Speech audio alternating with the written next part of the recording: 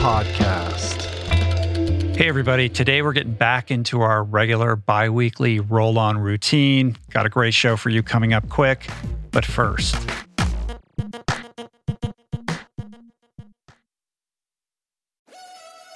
We're brought to you today by On. I am a total gearhead. I love researching the latest technology for the sports I enjoy, and I've learned that people often overlook apparel. But what you wear isn't just clothes. It is, without a doubt, technology. Technology that can make or break a performance. And I can tell you, after spending 2 full days meeting with the apparel wizards at On Labs in Zurich, that On is innovating in this space like no other with next-gen premium fabrics and just this heightened level of sophistication and precision and testing and development and intentionality previously unheard of that puts them just miles beyond the competition. I've been rocking On's high-performance running apparel, including the long tees, the weather jackets, even the climate jacket, all super lightweight, tailor-fit, built to move, and just gorgeous to get you out and get it done in fleet-foot comfort no matter the weather. I'm super proud to be a brand partner with this impressive team, from increasing product sustainability to improved energy return and impact protection. Truly Swiss innovation at its finest. To get you moving, On is offering an exclusive 10% discount. To redeem, head over to on.com/richroll and use code RICHROLL10 at checkout. We're brought to you today by a very exciting brand new sponsor, Go Brewing. I am sober. I don't drink. And I devoted so many episodes of this podcast to the unreal benefits of an alcohol-free lifestyle. Why? Because even if you don't have issues with booze and suds, no amount of alcohol is good for you. At a minimum, it wreaks havoc on your sleep and produces a hangover that destroys your energy, your mood, and your focus. At worst, it turns your whole life upside down. But no longer does that mean you have to break up with your favorite brew, because my pals at Go Brewing are making all your favorite brews, minus the alcohol, fewer calories, and more productive tomorrows. It's not every day that I get the privilege to witness the inception of a company collaborating with our podcast, but that's exactly what happened with Go Brewing. I'm going to tell you this story. A few years back, I spoke at this event in Illinois, fittingly named Go, and it turns out that very day catalyzed Joe, the founder, to start his own NA beer company, Go Brewing. I had no idea about any of this until I bumped into Joe at Jesse Itzler's Running Man event the other month in Georgia, and he shared this story with me. I savored his fare in all its varieties and deeply moved by the mission and what he shared with me, and just impressed with the insane taste and quality of his alcohol-free concoctions, I wanted to help share the discovery. Made with natural ingredients faithful to traditional beer styles, Go Brewing has an impressive lineup of delicious, small-batch, craft, alcohol-free brews, all without added sugar or artificial processing. My favorite is their double IPA, Not Just Another Story, but basically you just really can't go wrong because everything they make is brewed to perfection, worthy of trying yourself, which you can now do at gobrewing.com. That's gobrewing.com and use the code RICHROLL for 15% off your first purchase. We're brought to you today by recovery.com. I've been in recovery for a long time. It's not hyperbolic to say that I owe everything good in my life to sobriety. And it all began with treatment, an experience that I had that quite literally saved my life. And in the many years since, I've in turn helped many suffering addicts and their loved ones find treatment. And with that, I know all too well just how confusing and how overwhelming and how challenging it can be to find the right place and the right level of care, especially because, unfortunately, not all treatment resources adhere to ethical practices. It's a real problem, a problem I'm now happy and proud to share has been solved by the people at recovery.com, who created an online support portal designed to guide, to support, and empower you to find the ideal level of care tailored to your personal needs. They've partnered with the best global behavioral health providers to to cover the full spectrum of behavioral health disorders, including substance use disorders, depression, anxiety, eating disorders, gambling addictions, and more. Navigating their site is simple. Search by insurance coverage, location, treatment type, you name it. Plus, you can read reviews from former patients to help you decide. Whether you're a busy exec, a parent of a struggling teen, or battling addiction yourself, I feel you. I empathize with you. I really do. And they have treatment options for you. Life in recovery is wonderful, and Recovery.com is your partner in starting that journey. When you or a loved one need help, go to Recovery.com and take the first step towards recovery. To find the best treatment option for you or a loved one, again, go to Recovery.com. All right, let's do the show. All righty, greetings everybody. Welcome to Roll On, where curious Sir Adam Skolnick and I tap the non-alcoholic keg, frothing with frivolity and matters of note, stories current that have captured our interest.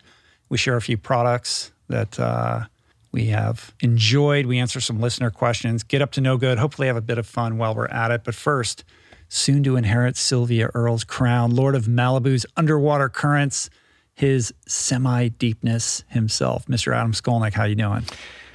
Semi-deepness. Semi-deepness. Well, you have not gone as deep as Sylvia. No. That's a fact. And to suggest I might inherit her crown anytime soon is I don't know, it's borderline. It's preposterous. It is but I'm throwing it in your direction. I appreciate it. You know, Rich, I can't complain. I am now the proud owner of life insurance. Wow. You are a middle-aged Jewish man. Responsible, taking care of his family. Yeah. If I die tomorrow, April gets $1 million. Well, it depends on how you die. Oh, shit, wait. Oh, no, I haven't signed it yet. Right. So after I sign it. If she kills you, she doesn't get it. Well, not if it's proven that way. Right. It's proven okay. out. Do you have a plan? If I fake my Does own she death, have a plan? April gets $1 million. They have to discover the body, though. They need a body? Yeah. There's caveats. to Life all of insurance this. needs a body? I think so. Oh, fuck. Yeah. Back to the drawing board. Rich, are you insured? I am. How well? I don't know. I should know. I think okay. You're pretty well insured, are you? Be okay. Well, mainly because if something happens to me, this whole thing stops, and there's no business, right? That's Right. the weird thing with podcasting. Like, I don't run a business that could continue without me. Right. So, and you're in the same situation. I am. I mean, look, listen, Ben & Jerry's has some nice benefits, and I like the life insurance plan they got for me, but I needed a supplement. Yeah, okay. Yeah. How's it going over there, scooping the dream? You know, I came down with a scoop elbow. Have you ever heard of that? No. Scooper's elbow. Little tendonitis. Yeah, it's like one of the tendons in there. There's so many. I used to memorize all my tendons, but Is that I stopped. impacting your TikTok game? Oh, dude, I don't do it for TikTok. I do it for the soul of scooping. All right. Yeah. Well, I wanted to say today's Monday. It's February 14th. That makes it Valentine's Day. Oh. Happy Valentine's Day, my friend. Happy Valentine's Day to you. And as much as I resent state-sponsored holidays that mandate that we show affection for our loved ones, I could not resist the following. I got you a little something. What? This is terrible. Courtesy of the local CVS. You got me CVS roses? Yes. And CVS Roses chocolates? and candy for the love of my life. Aw. The bromance that knows no bounds. Thank you, bro. Yes. I got you. Your gift's in the mail. Your gift is in the mail. Yeah. Yeah. There you go. I think I left the price on that too, if you want to check. No, but there is a QR code. Yeah, okay. The Rainforest Alliance if you turn those flowers upside down, the petals might all fall off of all of them. There you go. Isn't it? You got me top quality flowers. Yeah, I did. Nothing but the best. Were these left in a car overnight? No. Okay. I picked them up on the way over here this morning. You have a petal guy at the studio? No. A rose petal guy? We could use one. We could use some flora and fauna. here in the studio. I wish I had a gecko here. In addition to it being Valentine's Day, yesterday was the Super Bowl. How was your Super Bowl experience? You know, it was great. We thank God for DVR, for the geniuses behind DVR. That way you can check in on a bathing baby or help prepare food and clean up occasionally and still not miss a second of football action. Right. Rams, the victors, LA celebrating. LA, title town, 3 titles in 2 years? Something like that? 3 sports? Plus Come on. an epic halftime show. It really was good. I feared for the halftime show because anytime a bunch of old guys get together, do their I knew Kendrick Lamar would be good. Mm-hmm. And I had a feeling Mary J. Blige would be great. A voice like that doesn't matter. You're always going to be good. I worried about the other guys, but they were fantastic. Yeah, I thought it was pretty great. Fantastic. And it was entertaining to see certain factions of the more conservative part of our culture lose their minds. Do they not like that? No, that this marks the decline of human civilization, which is ironic because there was nothing new in that show. I mean, when did 8 Mile come out? 2006 or something like that. But what's the decline of human civilization? That there's one show without a country music star? I don't know. I suppose. I liked Anderson .Paak as the drummer. Didn't see that coming. One of my top drummers, Ringo, Jason Camiolo, and Anderson .Paak. He was cool. His outfit was dope. Yeah, it was great. He was great. I don't know if people know, he's got some wonderful hip hop records. He's collaborating with Bruno Mars a lot now. He's got a band with Bruno Mars. And but my favorite record of his is called Malibu. And I don't know if you know that record. I don't know that record. Fabulous. Cool. I had the exciting good fortune of attending a Super Bowl party. You did? At Toby Morse, friend of the pod, invited me to join him at Frank Grillo's house. Okay. So I went to a Super Bowl party. For people who don't know, Frank Grillo is sort of an action movie star. Yes. He's in like every movie. He's got to be like one of the hardest working men in show business. No. I'd never met him before. He was delightful. And I think he's 55 and just ridiculously fit, maintains like 4% body fat year round. He's a boxer. Anyway, he was super kind, and we'll see if we can't get him on the podcast. Oh, cool. He seemed interested in coming on, so that might be fun. Was it weird to be at a Super Bowl party not really knowing that much about the players in the NFL? Slightly. I actually don't think I've watched a Super Bowl in like 10 years. I figured. And I was like, well, LA's in the Super Bowl. I enjoy the spectacle of the Super Bowl, but I don't watch football throughout the year. I'm much more interested in the sports that we're going to cover in a few moments. The Olympics being at the top of that sort of pyramid of interest. But professional sports is not my bailiwick. Be that as it may, what I love about sports is I bet you could tell me who the 2 best players on the Rams are just from watching a game. You haven't seen them play all year. You don't know anything about the team, and you probably tell me who they are. No, we should move on. Oh. I enjoyed the commercials, though. It's Cooper Kupp and Aaron Donald. Yeah. Larry David Kupp scored 2 touchdowns. He did, and Aaron Donald was the game guy. got very exciting in the last 5 minutes, although it was a bit of a slog before that. I would say. Yeah. Anyway, enough of that. Let's turn to the topics that we want to get into today, specifically the Winter Olympics. But I want to talk about the Olympics through this kind of interesting lens of declining interest, right? Have you been watching the Winter Olympics? Like, what is your perspective on how this has been transpiring in terms of the media attention and just general, public engagement with what's happening? I have not been watching it. And but I have been reading stories on it because some colleagues of mine in New York Times Sports are over there, and they do a fantastic job every Olympics, and they're doing a great job again. And so I kind of have been cluing into the main stories and the winners. And for me, it's because it's a tough one just because of my life right now with a little one. Mm-hmm. Like, I can't really make time to like sit down and absorb these longer events and all these heats and all that, after the kid goes down, because I'm up at like 5. So there's really no time for it. And so that's really the only reason. And then in general, I kind of don't tune into the Winter Olympics on a regular basis anyway. Mm-hmm. Like, there are some times I do, there are some years I do, some, it's not years, some, what's the word for 4 years? I don't know. Sometimes quadrennial.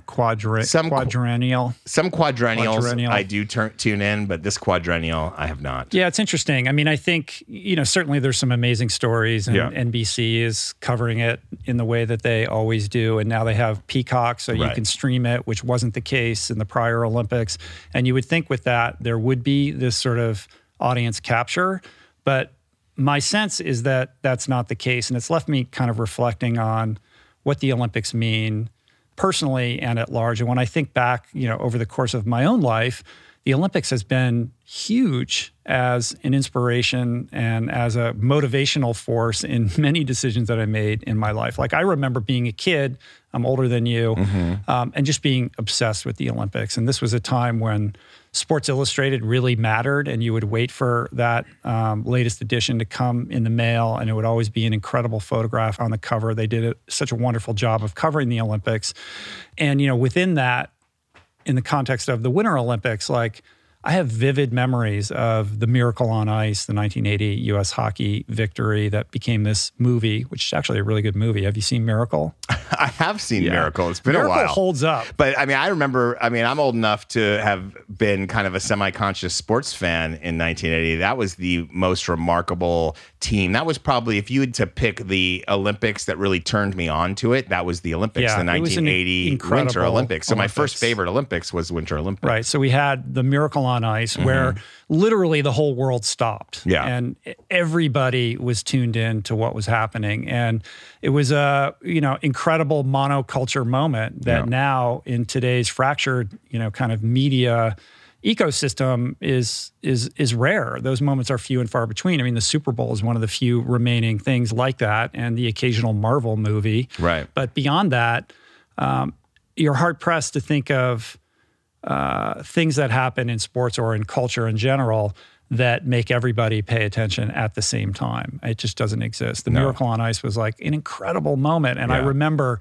Mike Eruzione and Jim Craig and Herb Brooks, the coach, and all the intrigue around that. And I think the movie, if you haven't seen Miracle, it does a really good job of capturing that, and it does hold up. The Rewatchables, which is a Ringer podcast where they go over old movies.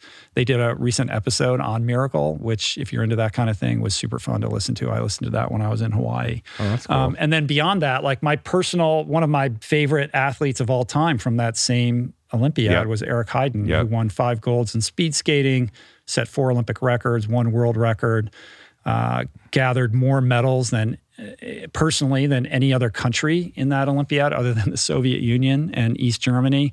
And then he becomes this pro cyclist for 7-Eleven, and he was one of the first crossover athletes. It's like, I remember that cover of Sports Illustrated when he was in the all gold like bodysuit, and his quads were just enormous. And I just thought that was the most unbelievable, coolest thing I'd ever seen, because I didn't know anything about speed skating before that. And speed skating is like made for television. It is such a cool. It is such a cool thing to watch. Very cool.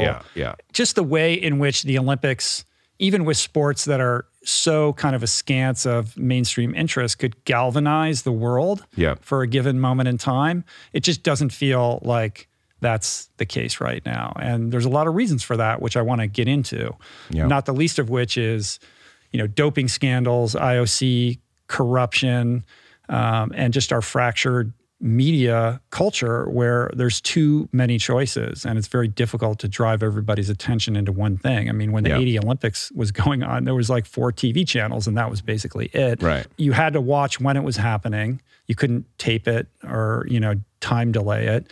And there was no Twitter or internet. They would delay it for you. They would delay it for you and funnel it to your prime time. It was very easy to avoid knowing what had happened. It didn't matter because the newspapers wouldn't report it till the following day. So it didn't matter if it had happened already. There was unless you're paying attention to the radio news, you weren't going to get that headline until the following day. Mm-hmm. So they could delay it till dinner time or after. Yeah. And when you think about why, sort of the sheen has faded off the Olympic brand and why it's this brand that I think you can make a fair argument is in decline, is the dissonance between what it stands for, which is like principles and values and ethics, has been tainted by so much controversy and corruption. And this dissonance between what the Olympics represents and what it actually is in reality there's a huge gap there. And of course, then that's even further handicapped by our media dispersed culture. Media dispersed meaning? Meaning like there's just too many choices. Right? You miss the old days when the brainwashing came right to your living room. And I welcomed it gladly. I'd let the propaganda wash right over me. Yeah. And then it ended. I draped myself in the American flag. And then at like 2 a.m, the American flag came on your television. Then it went to the white snow, whatever that is. Yeah, exactly. Yeah, the static. Exactly. Oh, boy, those were great days. How I wish for that. Yeah. But I think that played a big part in me wanting to be a swimmer and just loving everything about the Olympics and the Olympic movement, and then being able to train with other Olympic athletes. It's played such a huge part in my life, which is why, it's so dispiriting to me personally to see this thing kind of falling apart before our very eyes. Yes. And so to kind of further get into, the hows and whys of that, I wanted to draw attention to a newsletter that David Epstein puts out, David being a friend of the podcast.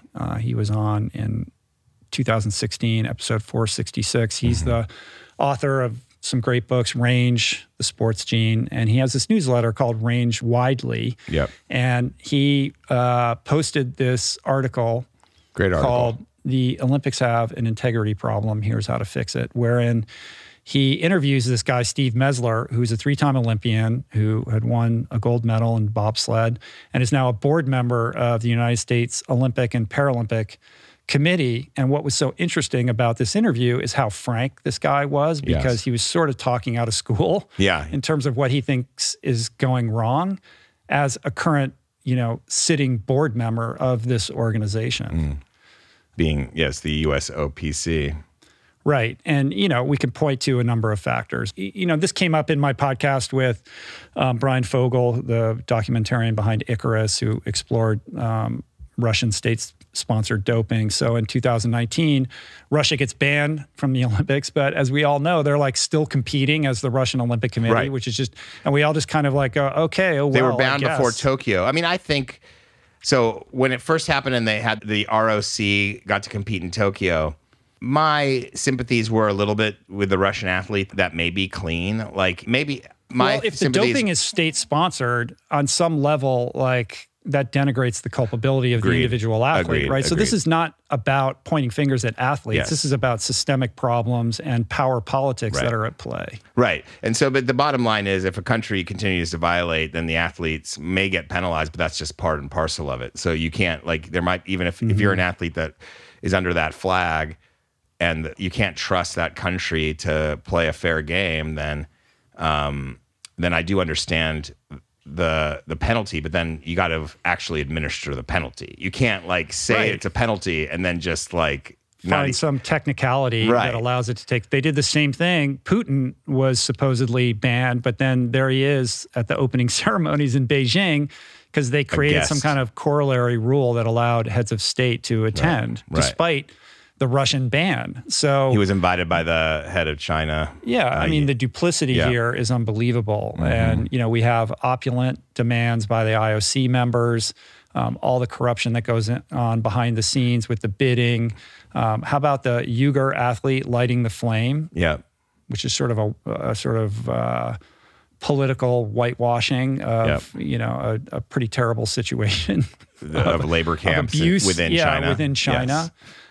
And now I guess future Olympiads are being awarded without bidding because, as David points out in this newsletter, there's a decline in cities bidding for this. Like there isn't the demand that there once was. Like it used to be this huge prestigious thing to land an Olympiad, and now very few cities are even interested in hosting.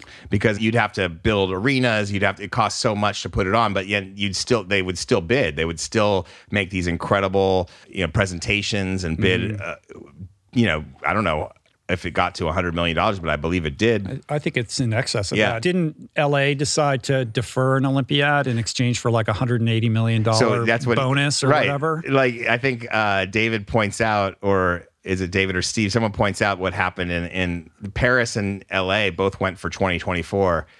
and they both won. Basically, the Olympic Committee said, we'll give it to Paris and we'll give you, LA, $100+ million if you'll take 2028. And then they awarded Brisbane in 2032 without any bids because they didn't want to be embarrassed by only having one bid or no bids.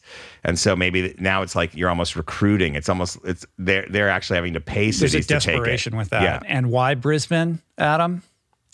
Because it's awesome. Well, maybe. It is awesome. Yeah. I can see it being a cool place to host the Olympics, but let's go behind the scenes a little bit. The Gold Coast. And understand, first of all, the kind of political commingling between WADA and the IOC. Right. That's highly problematic. Oh, that's right. Yes. Half of WADA seats are occupied by IOC members, which is insane because basically, one of these organizations is a police force and the other is a promotional force. And these two things should not intersect. They should be checks and balances on each other. And yet they're completely commingled. So much so that John Coates, who's president of the Australian Olympic Committee and who is on the IOC board, he's VP of the IOC, is also president of the Court of Arbitration for Sport. So he's overseeing jurisprudence at the same time. Insane. I mean, talk about, it's like, in government, you have these different houses with different responsibilities. Yes. The judiciary and the legislature should not be commingled, right? And he's also the final, the Court of Arbitration for Sport is the final arbiter of WADA decisions. Right. And he's leader of the Brisbane bid. I guess they won. So you tell me, how that came to pass, right? I guess they won. So here we have this unbelievably corrupt and broken system of bribes and political favoritism and doping scandals and failure to adhere to, rules that I thought we agreed upon. And the writer, like you said, that these IOC members' opulent demands basically amount to, David compares them to a concert writer from like a diva star. Right. And like they're demanding. They want to be wined and dined. Wined and dined. They want their own traffic lanes. They want, it's crazy the demands they make. And, there's been incredible corruption in how IOC members are being bribed. There's accusations of being bribed with money and prostitutes in that story. It's a crazy story. I know. So when you think of the Olympics as a brand, right? Yeah. What an incredible brand because of what it stands for. But if you denigrate, like if the foundation of that brand is eroded and the principles and values upon which it stands are no longer kind of like practiced in reality, then what does that brand stand for? And I think that's really at the root of the denigration of the Olympics. And I think in turn, people's interest in it. Like there's a cynicism now and kind of less sanguine, relationship that we all have because we've been clued into some of these things that are going on behind the scenes. And, I don't know if it's worse now than it always has been, or maybe we're just pulling the covers better than we ever have before. But it's a problem. I feel like the Olympic brand is sort of in free fall, and they're trying to do damage control at a time right now while the games are going on, where it should be all about celebrating the athletes and the spirit of what this is kind of about. I agree with you. I think that we're at a time in human history where this disparity between the wealthy and the poor is at the biggest, I think, of our lifetimes, and maybe the biggest in history. And that kind of greed, I think, does infect these brands. And I think it's twofold. I think there was always a certain amount of corruption and racism and cynicism built into these structures that we all revered. But I also think that there was more honor. I do think there was more honor organizationally. I think there was more honor in terms of how people, being fair and having certain values and honoring the brand itself. I mean, you could look at any sport, like everything's up for sale, corporate sponsorship left and right. And so when you get into that place, the money becomes the god and the values are secondary. Now, maybe money was always that way, but I do think that it has eroded a bit more in recent years, in recent decades anyway. At the same time, I think that everything's up for review right now. So it's not surprising to see the Olympics get just as FIFA is being exposed, just as the NCAA has been exposed, USA Gymnastics, the IOC is being exposed, and you can just peel back every layer of almost every institution and you'll see exposure. And what is kind of scary for me is when all these institutions start to crumble at different times, what replaces them? So you don't want these things to completely collapse, because we do need institutional pillars to keep us, I think, within the guidelines of a healthy society. But at the same time, you can't abide some of the crimes that we're seeing, some of the corruption that we're seeing. So what happens, I'm not so sure, but I agree with you that there's certainly trouble. I also think, though, that when fans are back in the arenas and the Summer Olympics come back around, which are more popular anyway, and it's in Paris, it could be a different story. Yeah, we'll see. I mean, I guess the question really is the IOC beyond repair? Can these problems be resolved within the current context of how it operates, or do we need to, basically create a new IOC from the ground up? Like, who polices the IOC? And how can we root out this corruption and hold these people accountable and get people in there who share the values of the Olympics, that have integrity? And, right. And, how can we eradicate the undue monetary influences that are causing some of these, corruptions? I'm not sure scandals. You can. I'm not sure you can. Because it used to be, it was all about amateur athletics. Right. That ship sailed a long time ago. Which is fine. I mean, I think we always wanted the best athletes to compete. I mean, it's like you need the best in the world to compete. The athletes need to make a living. Before you had athletes trying to be amateurs and they couldn't make a living. And then afterwards, it's still that way, but it's at least they have a chance to make a living when they're at their peak earning potential. Right. And so I think it's great. I think Lindsay Krause wrote a devastating column. Yeah, she did. In the New York Times. And the lead to this story, I mean, I'll just read a couple paragraphs. This is what's happening. This explains why I haven't watched. Imagine a dystopian Olympics. Maybe it would have athletes skiing on fake snow down parched slopes, robots mixing cocktails, making dumplings, and disinfecting the air. Events staffed by workers not in sportswear, but hazmat suits. Instead of a stadium, you are eager to get a seat in a bubble you cannot leave. Yeah. There's a line in this article: the games reek of societal decline. Yes. It's a very pessimistic view. And she says at the bottom of the fourth or fifth paragraph, instead of showcasing the best of what humanity can do, this Olympics seems to reflect what we can't. And so it's a more pessimistic, take on kind of what David was talking about in his piece. It is. And it's dispiriting, and it's not helped by the fact that there's a nuclear power plant right behind the ski jump. Yes. But it's true. How did that happen? But then there's a lot of people who think nuclear power is an answer to the climate crisis. But the ski jump itself, if you look at it, if you strip it down, like to people like Eric Heiden or the ski jump, I mean, the ski jump is just mental. Mm-hmm. They fly so high and so far. And I mean, that's one of the great sports that's what the Olympics are about. These sports you don't normally tune into that can be so captivating. So, it still has the core. The core is still there. The events, the athletes, the purity is in the athletes. It always was, There's a flickering, tiny little Olympic flame at the bottom of a very deep hole, and it still continues to flicker. Well, let's put a little more water on it, and then we'll fuel it back up with some good stories. Yeah, we do have some good stories I want to share. Yeah. But what's the final douse of water you want to throw on this? The Kamila Valieva situation. Yes. The Kamila Valieva situation. So walk me through this. 15-year-old Russian figure skater, basically Nadia Comaneci on the ice, tested positive for an angina drug in December. And she basically is this prodigy. The drug makes you more efficient, I guess, in athletic endeavors. It's called trimetazidine. Trimetazidine. Yeah.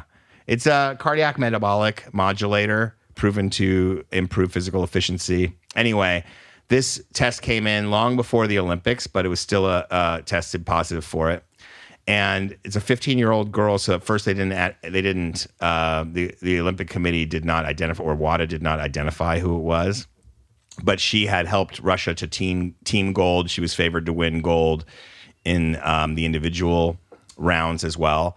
And And it was sad because if a 15-year-old girl is taking a drug like that, she's doing what she's being asked to do. Of course. And Katarina Witt, two-time Olympic figure skating champion, is quoted as saying, "What they knowingly did to her, if true, cannot be surpassed in inhumanity and makes my athlete's heart cry infinitely.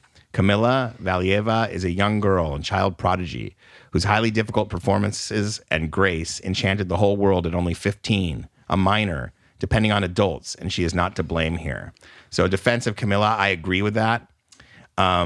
What's crazy is the story of who this coach is. Mm-hmm. And I want to make sure I get the name right of this coach. Before you get, you're locking that in. I mean, look, complete prodigy, this poor girl, and you could see the stress on her face if you're watching her in the wake of this controversy. First to land a quadruple jump, helps her team win the gold medal.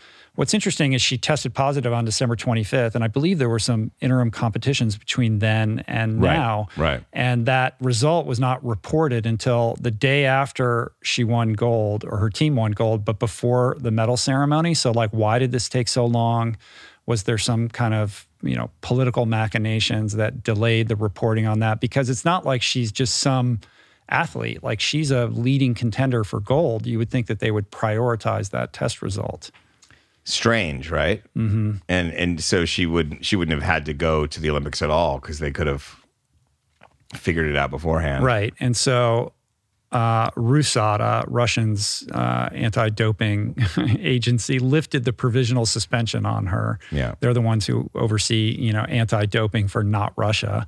And here we are in this quagmire, which is not helping, the Olympic movement. How do we move forward from here with this girl? This poor girl is caught in the middle of an international scandal regarding, once again, Russian athletes and doping.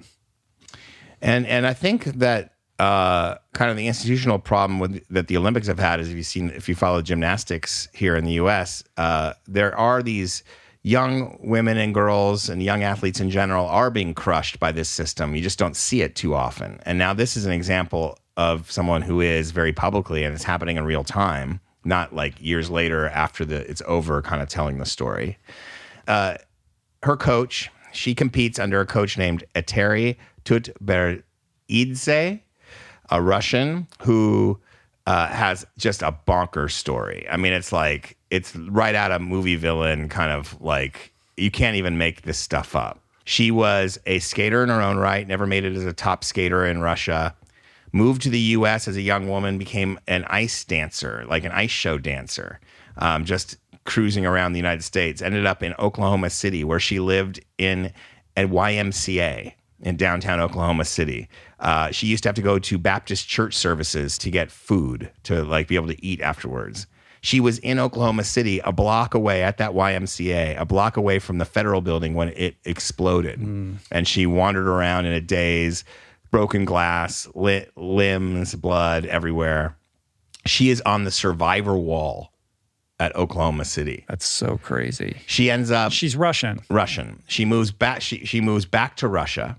She could have stayed in the U.S. She moves back to Russia and decides to climb the coaching ladder. And I guess ice skating coaches, there's a bunch of them over there. So it's hard to find the great athletes and to get into a top position. So for a decade, she's kind of, working her butt off, trying to get there, finds these great athletes. And now she's the top coach. She was the top coach before Kamila, but Kamila was going to basically cement her name. And who does she work with? A physician previously banned by RUSADA in 2007 in a rowing doping scandal. And so that's the doctor that is overlooking Kamila's care. Right. The former athletes of this coach complain of injuries. They quit the sport. They have anorexia. They have depression. They don't come back to the sport. And so, that's what you worry about with Kamila. Mm-hmm. Mm-hmm. Right. So if there is a silver lining in all of this, it's that it shines a spotlight on this issue. But that's a crazy story. Yeah. Blake, there's a NBC Sports article about this called "Why Do Figure Skaters Under This Russian Coach Have Short Careers?" So we'll link that up as well, and you can see that if you're watching it on video.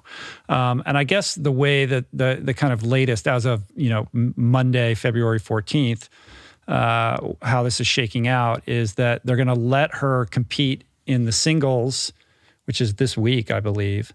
But they're not going to have medal ceremonies for the team event that they already won or for the singles competition.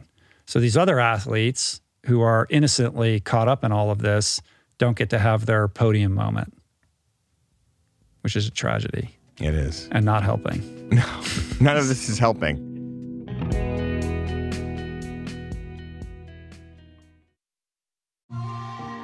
I'm super proud to announce my next venture, Voicing Change Media. This beautiful consortium of thinkers, storytellers, artists, and visionaries, all committed to fostering meaningful exchanges and sharing thought-provoking content. Voicing Change Media will feature shows like The Proof with Simon Hill, Soul Boom with Rainn Wilson, Mentor Buffet with Alexi Pappas, Feel Better, Live More with Dr. Rangan Chatterjee, and The Conversation with Amanda de Cadenet. You can explore this network and all its offerings at voicingchange.media.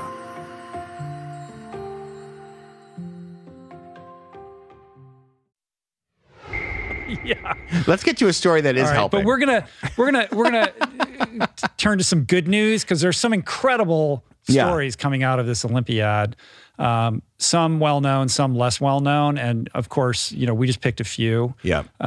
There's plenty more where that came from because the Olympics is still the Olympics and the athletes are still the athletes. And there are remarkable performances and stories behind those performances that I think are worthy of noting.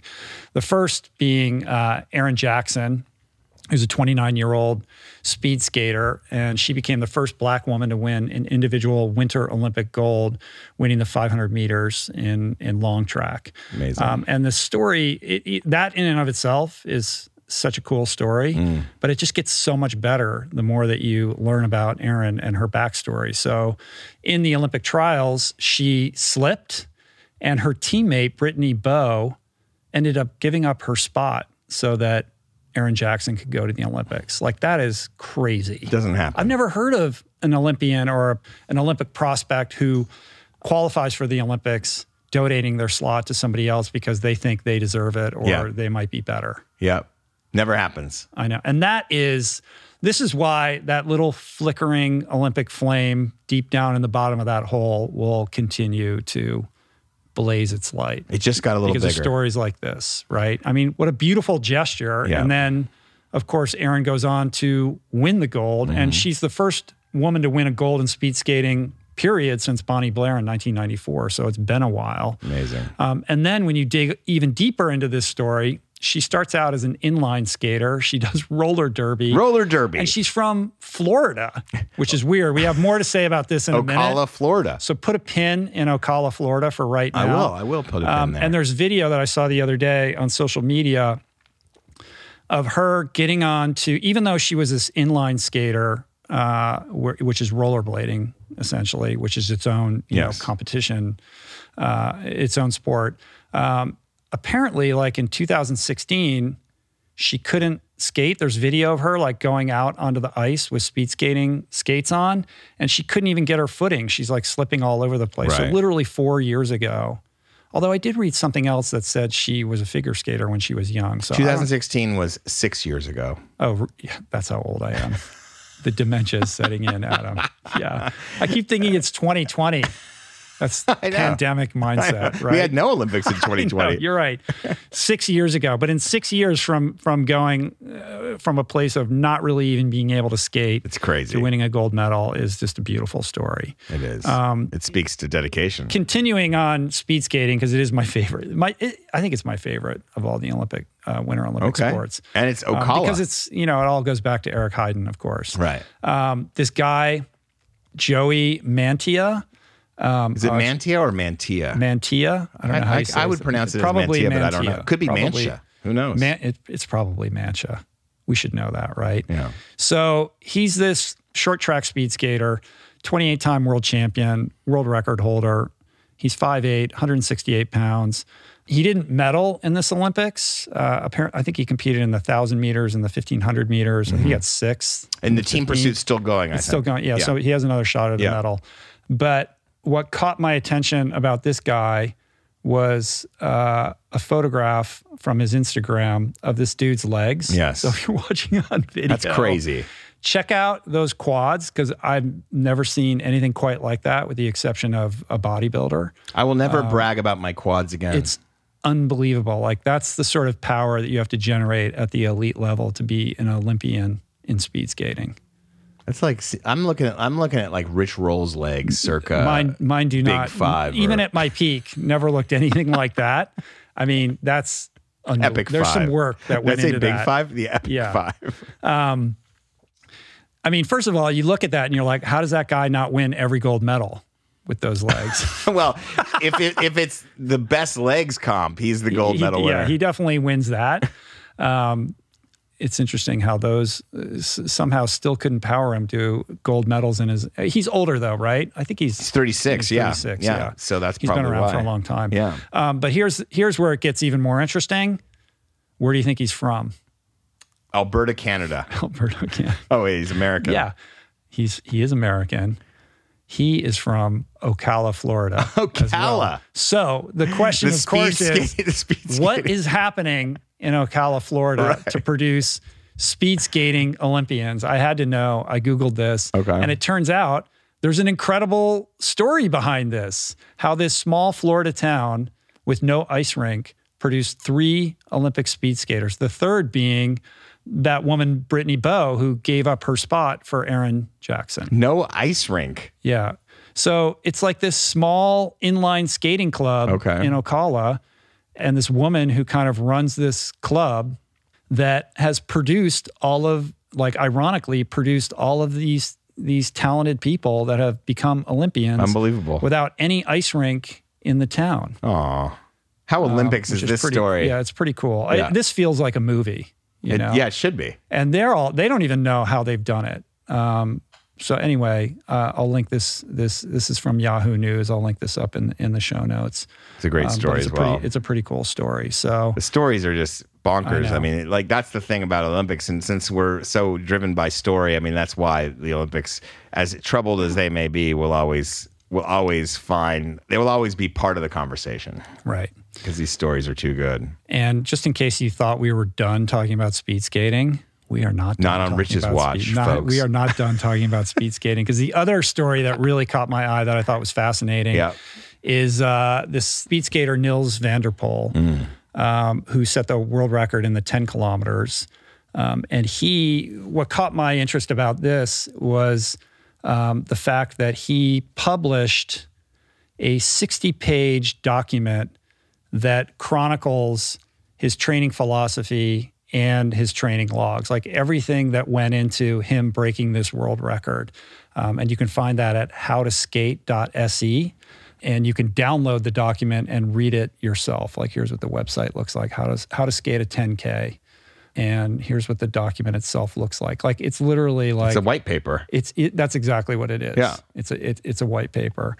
And this started circulating on Twitter, and it caught my eye by dint of Alan Couzens, who is one of the world's top endurance coaches. Also a great follow on Twitter at Alan_Couzens, Couzens. That's how I devoured the white paper through his thread. His thread. So he published really a thread that kind of deconstructs this document, this white paper, on how to achieve world-beating levels of fitness. And what it really is, and why I felt like it was important to talk about, is how important this athlete felt about building his aerobic base. So it's back to this zone 2 discussion. Yes. And how crucial it is to build a massive aerobic base that you can then layer on top of all of your kind of harder efforts to break through the glass ceiling on your performance. It's almost like he said what comes out of the white paper is he advocates seasons where it's all aerobic base, then all kind of interval training and threshold stuff, then all aerobic base again. Right. Yeah. And he doesn't do any threshold work when he was in this like extended period of many months just building this base. And when you look at the work that he was doing, it's pretty spectacular. So here are just sort of excerpted things from his white paper where he's talking about the importance of aerobic fitness. The stronger I got aerobically, the more anaerobic sessions I could do later on. I purified the aerobic season, meaning during this number of months, he only trained aerobically, never went above his zone 2 level of intensity. You think it's zone 2 only, or could it be zone 2 and zone 3? I mean, it gets technical with that. Like it's not an on-off switch. There's like a range in between those two. But I basically what he's saying is I am in my aerobic fitness building phase. So I don't exceed that threshold. And the top end of his zone 2 would be max efforts for like mortal human beings. Right. But he's so fit that he could handle like just unbelievable workouts. There's another Twitter thread where here's a typical week. Monday, 7 hours of biking at 260 watts. So for people that aren't cyclists, maintaining like 260 watts on average over a number of hours you have to be extremely fit to do that. And he's doing that at zone 2. Next day, 6 hours of biking at 250 watts. Wednesday, 2 hours of cross-country skiing, 4 hours of biking at 250 watts. Thursday, 7 hours of biking at 265 watts. Friday, 6 hours of biking at 240 watts. And then Saturday rest, Sunday rest. So in a 5-day period, he put in 35 hours of aerobic training, and that was just a typical week. So that gives you an idea of like what a beast this guy is. And he was eating like crazy, right? He was having like straight whipped cream, like 7,000 calories a day. Yeah. And putting on weight. Yeah. And he put on 5 kilos, I think. Explaining how this is, important. Like a lot of athletes skimp on their calories during this phase because they're worried about weight gain. And he put on weight and was happy with that. And it also is a buffer against, injury and overtraining and these other things. So anyway, fascinating white paper, very good analysis by Alan, who kind of identifies some core principles out of this program, which is we already mentioned, purifying your aerobic season, not having mixed messages. The idea that the stronger you get aerobically, the more anaerobic sessions you can do later, because the more aerobically fit you are, then you can go anaerobic and go back to base more quickly. Like you bounce back more quickly, you recover more quickly. So your capacity for that higher intensity work increases the more aerobically fit that you become. So more aerobic capacity, faster recovery for hard stuff later. And also he talks about finding joy in all of this. Like if you're going to be putting in that much work, how can you make it meaningful and joyous in doing it? Otherwise, it's not sustainable, right? Not everybody is living this guy's monastic lifestyle to be an Olympic world champion and world record holder, but I think the principles are applicable in all of our lives. So anyway. And he ran, part of his training was running a 100-mile race, a 100-mile ultra. Right. That was part of his aerobic training base. Which he said was one of the most meaningful and impactful things that he did. Like it gave him a new sense of what his capacity was and his capability. Pretty exciting. And this is all for a race like 10 kilometers in speed skating. How long do you think that takes, right? Right. Like, this is... What is it? It was 12 and a half minutes, 12:30. Right. He set the world record. So this is all of this aerobic work for a 12 and a half minute effort, which is... You can characterize that as an endurance event. Certainly in speed skating, it is an endurance event. But still, this is not an ultra marathon that he's training for. No. It's a 12-minute race. And yet he put in that much work into building his aerobic base. So I think that's instructive for all of the endurance athletes out there. I like how that Alan Couzens gave props to the Norwegians, saying similar to the Norwegian approach. In his thread. The Norwegian... See, I feel like they're more dialed in on quality. Well, they are, but they do both, and they don't purify aerobic and intervals. They mix it up, but they are very much about fuel. External fuel is the only fuel. They're very much about eating and training in a particular way and staying true to it. And they're both Scandinavian, which is interesting. Can we talk about my zone 2 problems? Oh, I can't wait. Oh, this is good stuff. This is really, this is what the podcast is about. Please tell me your zone 2 problems. I'm not sure if you've been keeping track. Do you know what your zone 2 is? Well, I think it's Do you know what zone 2 is? You taught me this stuff. I think it's like 134 to 147. For running. So I injured my back at the beginning of the year, and I had to take basically a month off. I ran twice in 4 weeks because I couldn't. I ran... Then I got hurt. Then I ran once at the 2-week mark, and it just wasn't ready. I had to get some PT. So then I came back to it and have been, but right before I got hurt, I'd been running my zone 2 was down to like a 10-minute mile. And I started at like 12 plus minute mile for zone 2. And so I was actually trending really well. And then all of a sudden, now I'm coming back to it, and it's almost like starting over. Yeah, you it will come back more quickly. Yeah, but you can't get around that first phase of reacclimating your body to it. Okay. So yeah, it won't come back immediately. It's going to take some time, but that patience will pay dividends. Thank you, Rich. So you just have to stick with it. I will. Thank you for that Zone 2 update. Little Zone 2 update, little thing. Yeah. Well, fear not, the good news continues with the Olympics. What do we have next? Actually, this isn't quite great news. It's good news that veers into some sad and also vital news. We need to know about it, but it starts with good news. Anyway, I'll just get into it. Right. Eileen Gu, freestyle skier. She is an 18-year-old, not just the best free skier in the world, which is kind of, if you're not familiar, it's basically X Games on skis. It's like it's slope style, it's big air, and it's half pipe, but on skis. Right. And so that's the distinction between freestyle skiing versus aerial skiing. Right. Aerial skiing is just going off the jumps and just doing that. This is big air, which is the biggest jump you can do with tricks, half pipe and slope style. And she's the best at slope style. She already won big air, and she got gold. She's basically set up for a potential of 3 gold Olympics, and she's also an IMG model. Mm-hmm. She models for like Louis Vuitton and all these like high-end brands. And in China, she's just enormous. She is a supermodel in China already, and she's budding, international that way. And she grew up in San Francisco. Started skiing in Tahoe, where her mother used to be she was raised by a single mom. Her mother used to be a ski instructor part-time there when she wasn't working. And now she's a venture capitalist in China. Big time. But she started the venture capital stuff in the United States too, as far as my understanding is. But she decided to compete as Chinese. She always spoke the language. She was always connected to the culture, and she just decided to compete under the Chinese flag. And she's gotten a bunch of criticism for it. And more recently, I hate to bring him up because I don't like to give him any press or anybody who's on his show press, but Tucker Carlson took a run at her. He had a guest on, Will Kane. They talked about her turning her back on America, a betrayal, how we should be, should inspire collective revulsion. And remember, this is an 18-year-old kid who is making decisions that she's allowed to make for herself.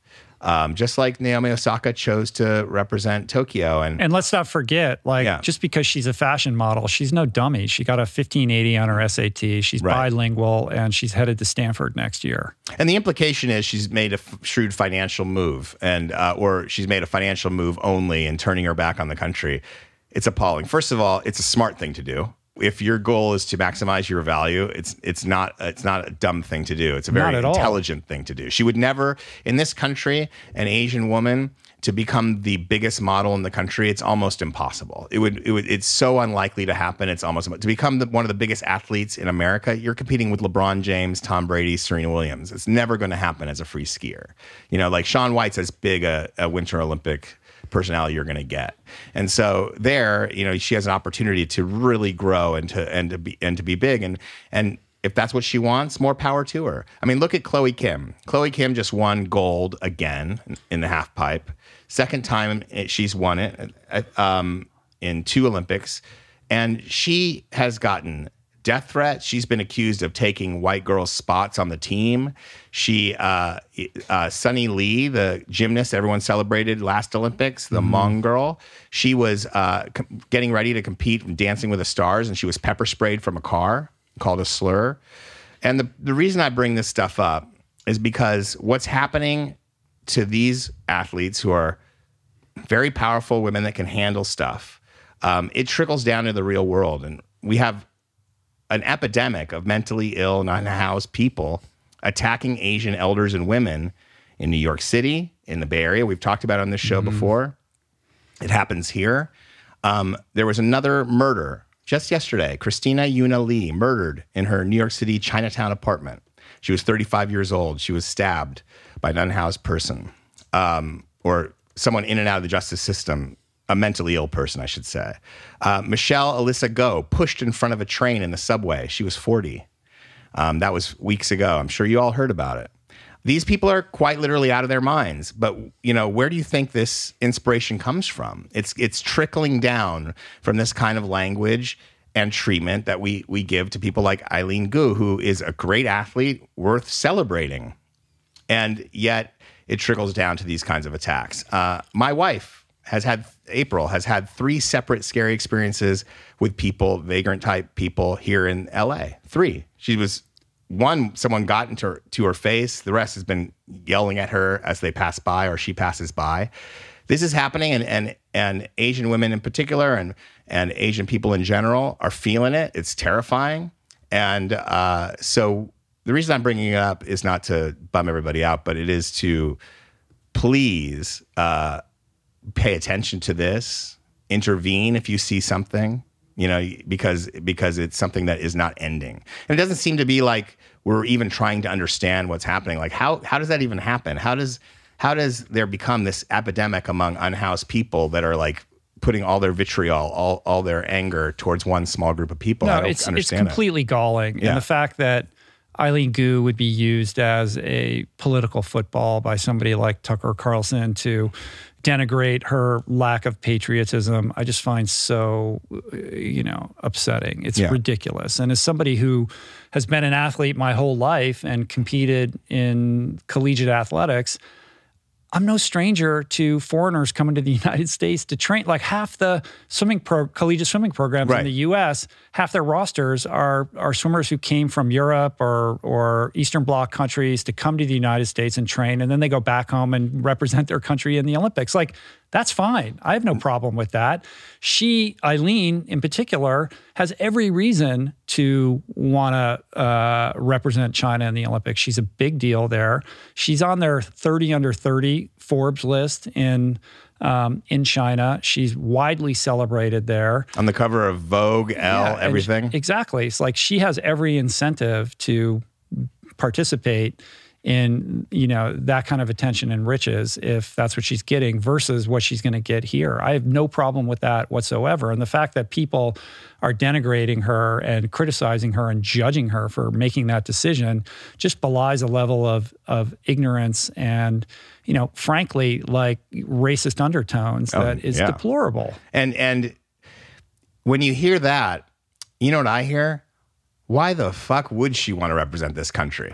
That's what I hear. When I hear Tucker Carlson going off like that, I hear, why would she? Like, why would she want to? Like, that's what I hear. So, you're proving the point. They are proving her point by going off like that. And so, which is it? Are these girls American? Are they part of the American family? Are they celebrated that way? Or are they traitors? It's like they can't win, and it's got to stop. Well said. Well, let's take a quick break, and we'll come back with, I promise, some good news. Yeah, good news.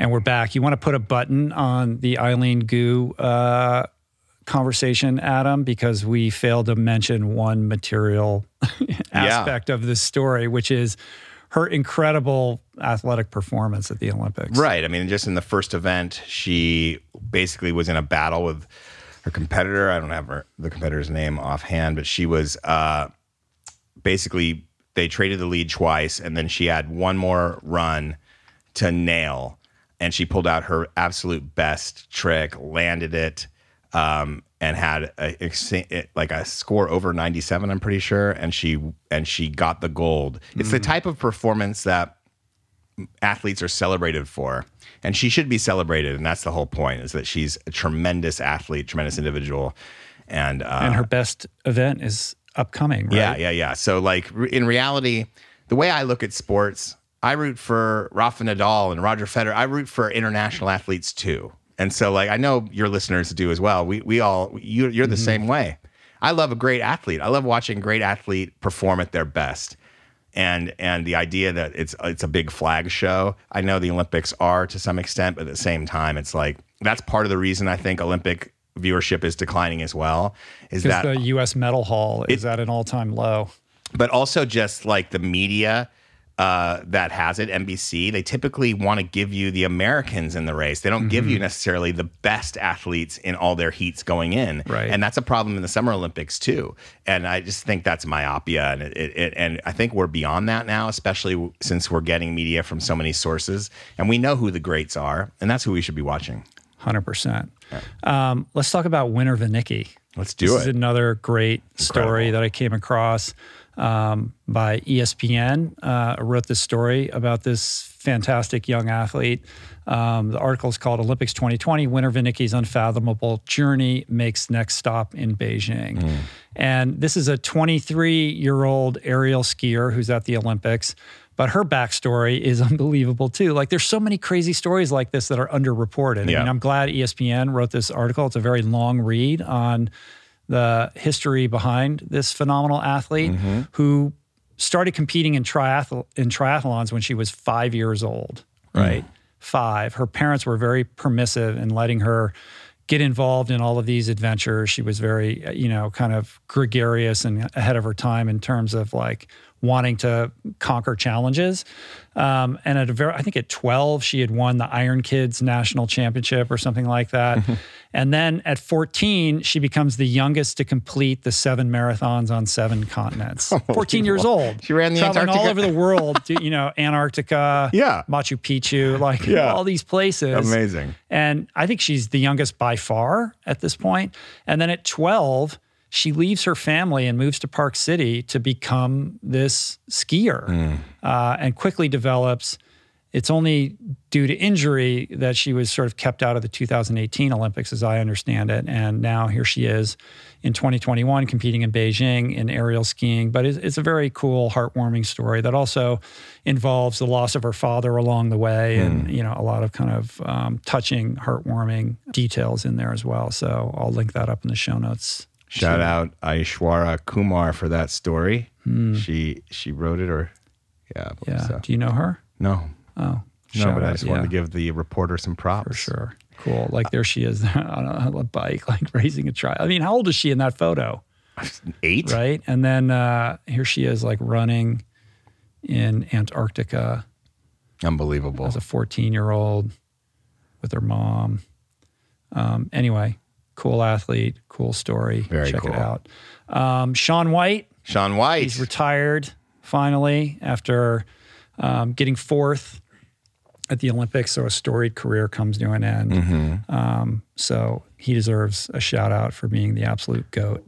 And I thought he handled, all of it with quite a bit of grace. Oh yeah. I mean, you don't get better than that. He gets out there. He leaves all his. First of all, he fights. He has to land his best run to get into the final. Did you see that? No. Yeah. So he had to come out. I he had did to see pull that. out Yeah, I did see that an run. epic Yeah, run yeah, just yeah. to get into the final. Right. And he did that, and then he was there, and he's like, "Who knows? I'm in the final. Let's see what happens." And you never know with him. I mean, he is such a clutch performer, such a groundbreaking athlete in so many ways, and obviously the greatest ever. So it was cool to see him when he came in 4th to the same 2 guys he beat last time when he thought it was his last Olympics. And the Japanese kid won, right? he won. I mean, that guy looks so young. Yeah, I mean, still. that's really like how old I am, I guess. Yeah. But like, I was like, wow, that kid looks like. But 4 years ago, he came in second, that kid, and he really was young. He was Yeah. like 16 or something like Right. that, or something. So now he's like, I loved that Shaun White's big realization, his big epiphany was, maybe I have been waiting for these guys to beat me, and like having them beat him actually felt good. And I think it must have been surprising for him. That's interesting. Yeah, because that's how he explained it anyway. And Sort of like by being beat, then he can kind of walk away now and feel like it's complete. yeah, Like if he had won, then it's sort of like, do I stay in this? Like, what am I going to do now? and you know what? Also for them, it's great for them because they got Right. to beat him. Right, You know, right, as right, opposed to if he Yeah, just that's had true. hung it up. It's like the passing of the torch works so well because it's such a great moment just in sports, but also between these 2 great athletes, and so pretty exciting to see that. And the other thing I thought which I didn't know about was, that came out of this Olympics, a story that kind of bubbled up and now it's been catching on a little bit, is his physical therapist. She's a doctor in physical therapy, Esther Lee, been with Shaun for 7 years. And it came out last year that she had stage 4. She was fine. She just felt a little fatigued. And then she had a tumor on her pancreas. And she was diagnosed with stage 4 pancreatic cancer then. And that was very terrifying for her, obviously, for obvious reasons. But her grandmother was diagnosed with pancreatic cancer and then 2 weeks later died. So she didn't think she had any time at all. And she used to work with Serena and Venus Williams, was their PT, traveling with them on the tour for years. She's only 43. And she's been effusive on social media about Shaun White's support of her and their friendship and their connection, and how they've laughed together and cried together. And he insisted on her coming with him, and they made it work. And she's been having multiple surgeries, multiple chemotherapy treatments, and it just so happens that the break from that, how it works in the medical world, you have to go on these rhythms of chemo treatments or whatever. It just dovetailed perfectly for this Olympics, and she made it, and then was there for this whole time. And it's just a beautiful story. And it kind of shows Shaun, the one thing I think Shaun has had a problem with, he's been so great, he hasn't always appeared human. He's always appeared great and kind of above everything in the fray. And he's even had his own kind of semi-cancellation, and which was last Olympics that came out. And to see this, a human side of him, to show that people are more than you assume and think, I think is a great thing. Well, also he's older, he's matured. I think that perspective might not have been possible 2 Olympics ago. Yeah, right. Because he's a man now. Yeah, he's grown into himself. Yeah, which is cool. Well, on the subject of GOATs, we have to talk about Kelly Slater. Hell yeah, it's unbelievable. Hell yeah. Kelly, on the cusp of turning 50, won his 8th Pipe Masters. Amazing. It's unbelievable. 30 years of dominance, 11 world titles, 56 tour championships, and just an incredible ambassador of longevity in sports, all time, right? It's just, it's him and Tom Brady up there. Well, I think LeBron James, considering what he's doing at 38 years old, is he 38 now? Yeah, I think so. What he's doing, and he's 29 points a game, he's right there. I mean, you can't really separate him from that group. And then you have Rafa Nadal, who just won his 21st major at 35 years old. That never happened in tennis before. And what is the consistent theme between those 3 guys? 4 guys, yeah, super into wellness, I guess. Super into wellness. These guys really care about what they put in their body and all of the, things outside of their sport-specific training to take care of themselves and take an insurance policy out on, those kind of long-term career successes that they've experienced. And Tom Brady with his avocado ice cream. I mean, you have Chris Paul, who's a great point guard, and he's the most important player on the best team in the NBA right now.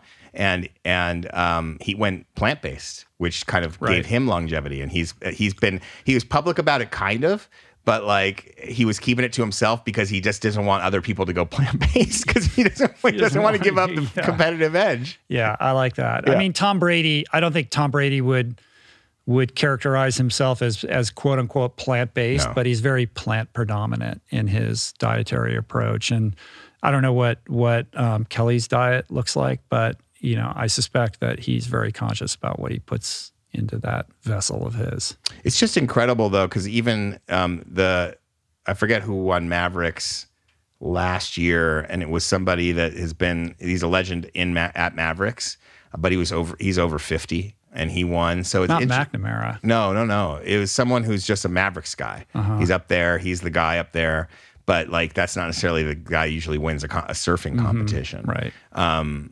And so it's just interesting to see it. It's really exciting to see, these guys continue to do it, and women too.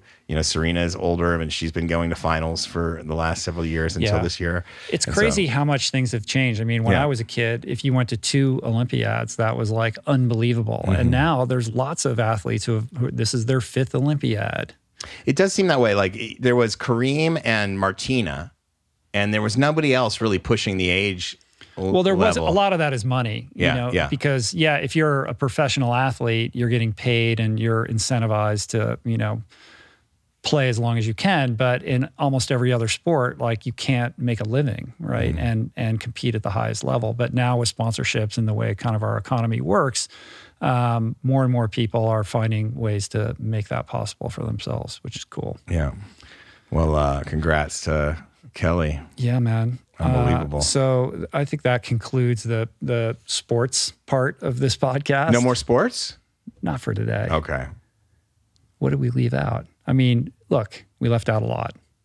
We picked a few stories. That's what we always do. We thought were cool. I want people to know that about this show. We do. I know it's long. We do leave things out. I know it's hard to believe. More than a few. I want to hard pivot to a different subject matter. So the podcast that went up this week is with Johan Hari.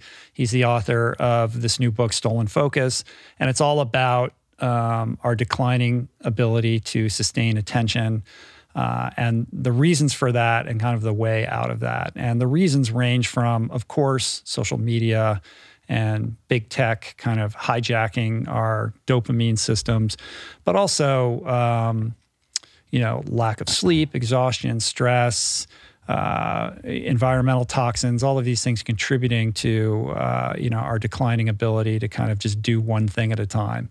And in the context of that conversation, we were talking about our relationship to our phones. And Johan, in the writing of this book, or kind of what prompted the writing of the book, was he went to Provincetown for 3 months.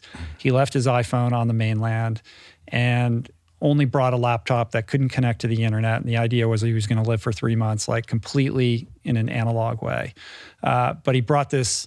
He was like, I need to be able to make a phone call, right? So is there some kind of phone that isn't connected to the internet that I could get? And the only phone that he could find was this thing called the Jitterbug, right? Which is for old people. It has big buttons on it, like if you're half blind. Right. And if you fall down, it like automatically calls 911. It's like it's a geriatric phone, yes, right? And I said to him, I was like, there has to be a better dumb phone than that. Like I would love a phone that would allow me only to make calls and maybe text people. I'd like to be able to listen to podcasts or audiobooks and maybe have like a navigation, like so I could, if I needed directions or whatever, I could find my way and just get rid of all the apps and all of that. A semi-smartphone. Yeah, like I don't know, middle school phone. Yeah. I don't know, like kind of dumb, mostly dumb phone. A tweener phone. Yeah, a handicapped smartphone. I don't know what you would call it. But it was brought to my attention by my team here after we finished that podcast that one such phone exists. And it's called the Light Phone. I have a link for it. Let me find that. What did I do with that? Oh, here it is. Light Phone, L-I-T-E, thelightphone.com. L-I-T-E or L-I-G-H? L-I-T-E. I'm wrong. L-I-G-H-T phone, the Light L-I-G-H-T phone. And I haven't, this is not a sponsored thing. I haven't even tried this yet. Not yet. I'm going to order it though, because it looks cool. So it has only a couple core functions, phone, alarm. Looks like a and Kindle. Yeah, it is. And it has. It looks like an iPod Kindle. It's made to have that Kindle screen without the blue light and all of that. So it doesn't like screw up your eyes. Yeah. And you can have podcasts on it. There's a couple customizable features to it, but I'm gonna try this thing out. It's premium minimalism. To me. Exactly. Are you gonna try premium minimalism? I like that. Did you just coin that? Well, no. It says on the website. It says it's called. They call it a premium minimal phone. So I went from that. I did create it. Yes. I think it looks cool.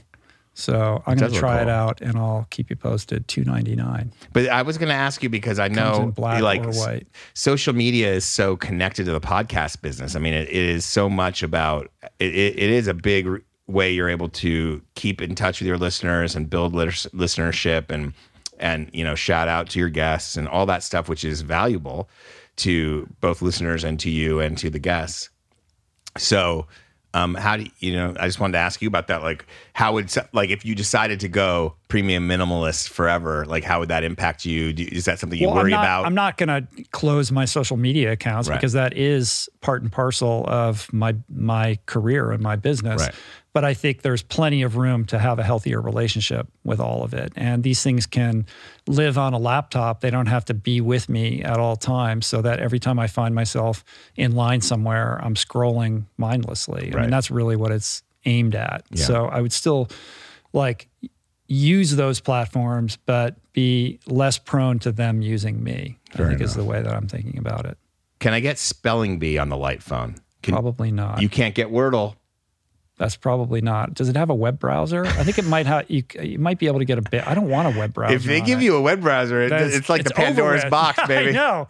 Yeah, that's not good. You don't want that, right? No. We'll see. Stay tuned. The second product I wanted to bring up is my friend Compton Rambada's company called Ascended Health. And again, this isn't a sponsored thing. This is just something that I use that I've enjoyed and found helpful.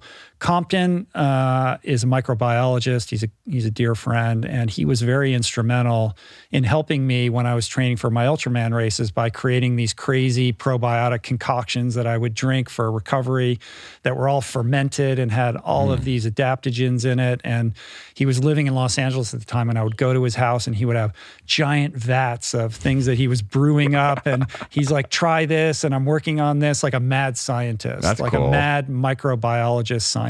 And I love him dearly. He's an incredibly bright guy. And he's since moved to Utah to kind of grow his company. And he opened up his own facility for his products and suffered a terrible fire where he lost a lot of his fermentations and samples and all the like, and has slowly been trying to rebuild it in the meantime, and actually could use everybody's support, because I think the products that he creates are next level and wonderful. And one of my favorites is this skin oil that he makes called I Am Beautiful oil that I put on my face. I feel like I've ordered that dish at Cafe Gratitude. Yeah, it's probably it probably is a dish called I Am Beautiful.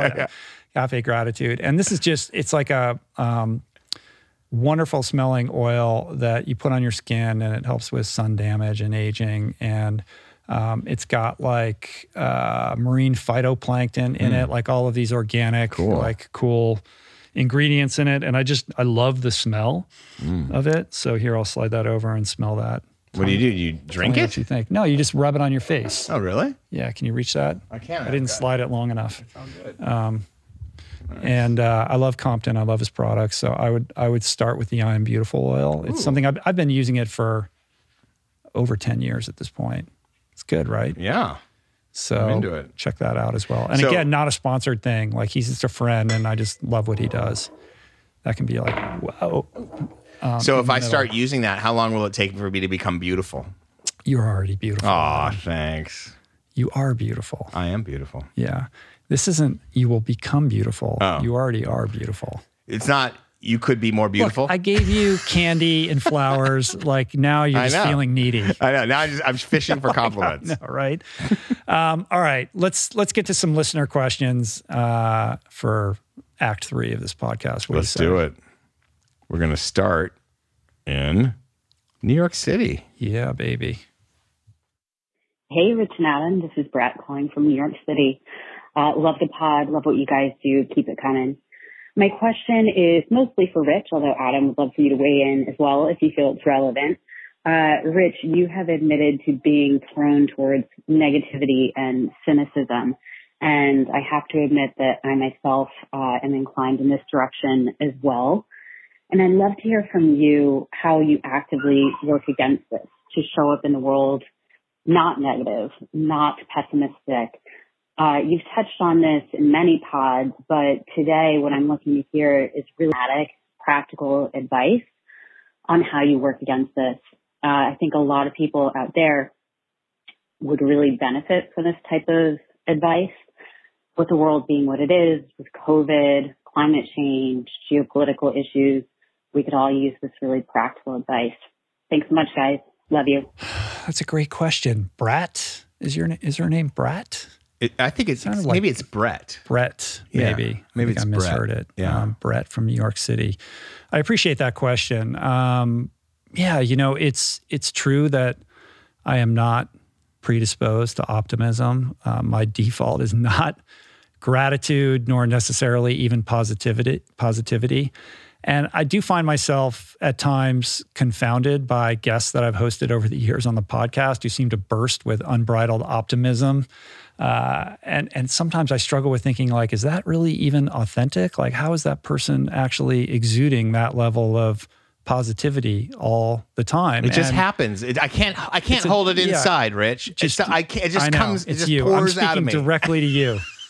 And like, despite every counterpoint, I hurl in their direction, nothing seems capable of derailing that positivity. And I admire that. That's a sensibility that I wish I could inhabit more and better, but which, despite, fleeting flirtations, I do not consistently exude myself. So I feel you, Brett. For example, like just the other day, like 2 days ago, I woke up feeling not great. I slept poorly, and I was just like a disaster all day. I was dark. I was moody. I felt angry. I felt unfit to be around other people, and I had like no energy or enthusiasm for anything. And this is like a darkness that befalls on me from time to time. In this case, it was directly related to not waking up rested. And so I have, over the years, developed a couple strategies for combating this and dealing with this. And the first thing is to just accept it, like to kind of be angry that you're feeling that way is only making it worse, and enhances the level of suffering that you're experiencing. I also think it's important to always remind myself that like cynicism is kind of a lazy reaction to things. I think it takes a lot more gumption and courage to be optimistic and have a positive outlook. So I remind myself of that. When I do feel that way, I try not to dwell on it or beat myself up for it again, because that creates kind of a vicious cycle that seems to perpetuate it and make it worse. And then I try to engage in really simple activities to help shift it, like go for a walk or even a 10-minute meditation, or, I'm feeling off, like maybe I should go to an AA meeting and, take those actions, because it's only truly through actions that you can kind of shift that perspective.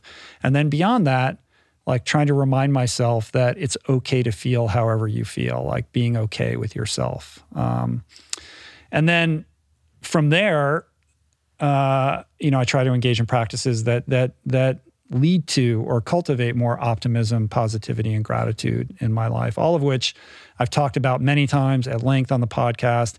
And I think for the most part are things that are pretty self-evident and not complicated. And they all trace back to this idea of mood follows action, this mantra, right?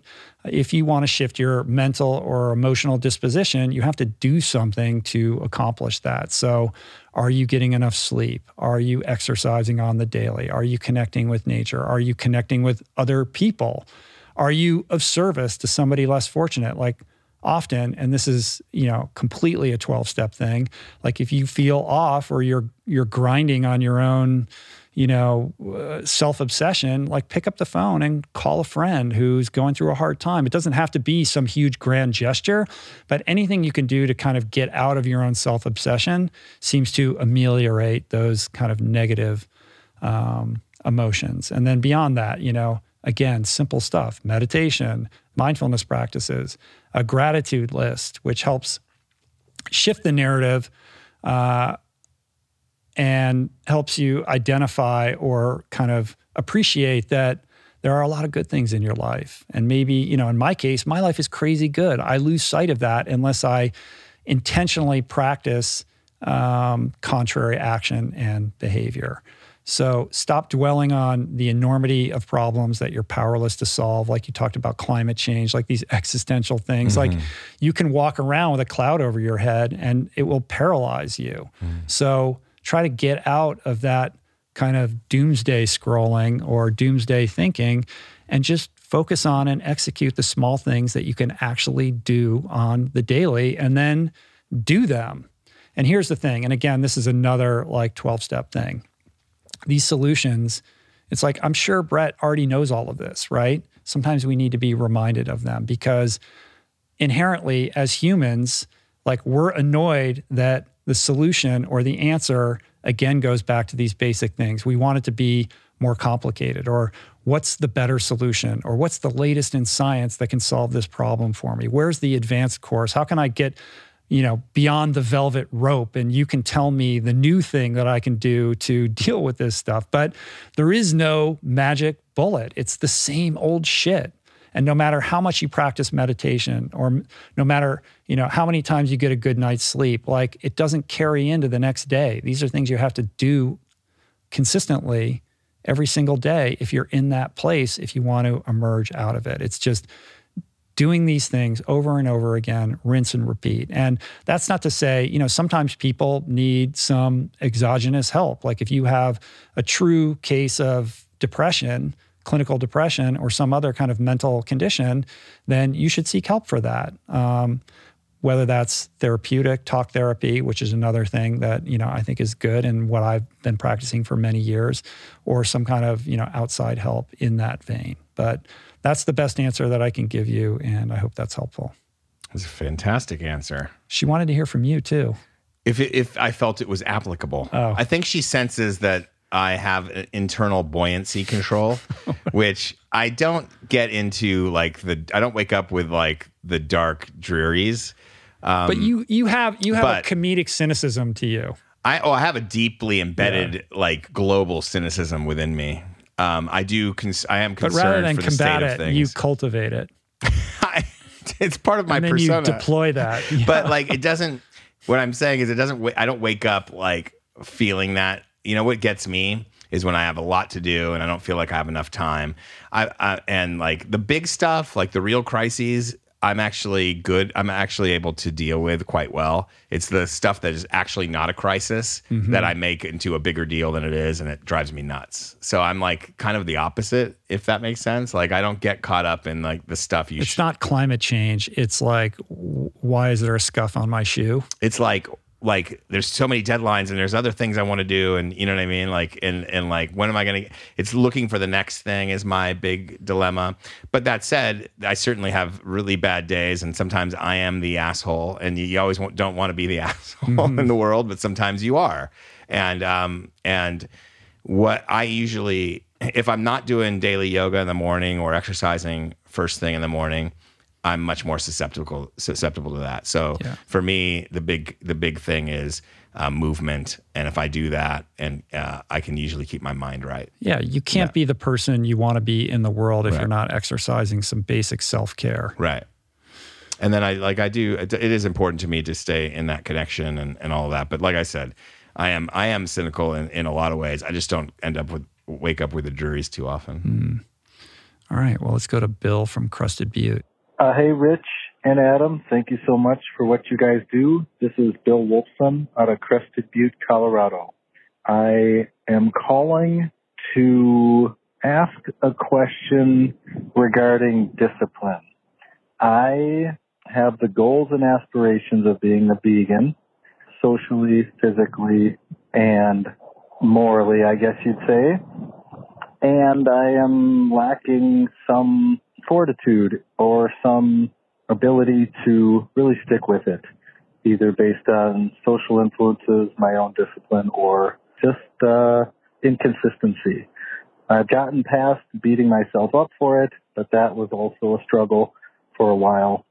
And now I'm just wondering if you have any tips or tricks for some of us people that struggle with this. I'm guessing it's a relatively common occurrence for a lot of people who love what you guys do and how you do it, but are not 100% integrated on how we are doing it in our own lives. Thank you so much. I hope you can shed some light on this, and peace, plants, and namaste to you all. Thanks, Bill. I think that's a great question. It is a common issue that I think we all confront in our own ways. I mean, you used the example of striving to go vegan, but this quandary, I think, applies to any type of habit change. So the question first is, why is letting go of bad habits so hard? And why is creating better habits equally hard, if not harder? Many people smarter than me have tackled this terrain. So I would start with the wisdom of James Clear in his book, Atomic Habits. We did a podcast together that was very popular. It was a couple years ago, October 2018, episode 401. So I would check that out if you haven't already. But I think a lot of this begins with identifying your values. And what I mean by that is first being clear on who you are now and who you aspire to be. So the values that you desire to inhabit, like what does that look like for you? And then getting really clear on the dissonance between the two, the person you are now and the person you aspire to be. And I think that in-between zone, within that in-between zone, there is a dissonance that creates a psychic toll that I believe is a barrier to really feeling comfortable in your own skin and living as authentically as you can. So the less dissonance between those two, the more fully embodied and empowered you're going to feel and become. So that's the goal, right? How do we get there? Well, to close that gap and eat away at that dissonance, you need to know the end game first, the person you aspire to be. So again, back to that clarity. And then you need to backtrack from there and identify the steps that are going to get you there. So there's a goal, and then there's the stepping stones towards achieving that goal. And I think as you begin to identify those steps and begin to take them, it's a perspective that I think is helpful is to look at it through the lens of forming new habits rather than letting go of bad habits. So rather than dwell on the bad habits, which tend to lead you to beating yourself up, sort of let go of that or put it in the back recesses of your mind and focus on the new habits that you're trying to build. These new steps, these new stepping stones are going to be the fabric upon which you build these new habits until they are fully ingrained. And the way that you do that is you identify and start with really small, doable things that you can begin doing right away. Things that are just a little bit out of your comfort zone, but not too much out. Like there shouldn't be too much of a stretch. And then you start knocking them down, like doing them. And that creates momentum. And with that momentum, you'll find yourself more emotionally engaged with the journey itself. And then it's about just continuing to keep the pressure on and increasing the degree of difficulty of those little doable steps as you kind of progress. And I think when you do this, as you're building these new habits, often what happens is it will crowd out the bad habits and they will fall away without effort. So without even focusing on letting go of these bad habits, the new habits will create so much space that there isn't really any room for those bad habits anymore. And they will kind of evaporate without having to put a lot of, mental effort into them. I think that it's also important to create an environment that's conducive to making those healthy changes and leading you to take those little steps along the way. So in the context of this vegan example, it's like get rid of the foods in your house that aren't on the program. And that way you make it additionally more difficult for you to veer off the path that you're, trying to walk. And I think also it's important to be patient and gentle with yourself. This is not a linear thing. It's not about perfection. If you slip up or make a mistake, it's not about beating yourself up or abandoning it. It's about doing a forensic evaluation of why you misstepped and trying to understand what led you to that choice, and then closing that gap so that next time you're not in that position again. Like, oh, I was feeling tired, or I just had an argument with my partner and suddenly I found myself eating this thing I promised myself I wouldn't. Like, first of all, get the thing out of the house and then understand like, oh, wow, I guess like I veer off the path when I'm in this emotional state. Like all of those things I think are building your self-knowledge and self-understanding about why you make the choices that you make, and those turn out to be very helpful. Back to the patience thing. Progress is generally microscopic. Often other people are able to identify changes that you've made in yourself before you're even able to. So if you're not seeing it in yourself or you feel like you're not making any progress, that's not necessarily a pragmatic or reliable indicator of where you are. Just keep doing the thing. Keep like trotting the path and build on that momentum. And if need be, leverage external accountability, both positive and negative. Like bring people into your life to whom you're accountable, like people that know you're trying to do this hard thing, that you're checking in with, who are aware of whether you're, doing it properly or not. and they can say, hey, what's up? You said you were going to go to the gym at this time. You didn't show up or whatever. Like the more you can kind of build in those measures, the more likely you are to, remain on that path. And I think it's also important because these, sometimes these change, like if you want to make a big change in your life, like I want to go vegan and let go of these animal products that I've been eating my whole life, like that's a large thing that you're endeavoring to do, right? So the best way is to break it down into tiny little things and master one thing at a time. So an example that I always like to give in the vegan context is, maybe swap out dairy milk for plant milk, and put that in your coffee or tea in the morning, or put that on your cereal or however you use milk, and just do that for a period of, 6 weeks or 8 weeks. And what you'll find is suddenly you won't think twice about it. It's just the default choice that you make. And then you can move on to another category and you kind of knock those, bowling pins down one at a time. And I think, when you do it that way, then you can celebrate these little successes too. And the more little successes that you can celebrate, then the better you feel about the progress that you're making and the more emotionally invested you are in, the long-term plan of what you're trying to accomplish.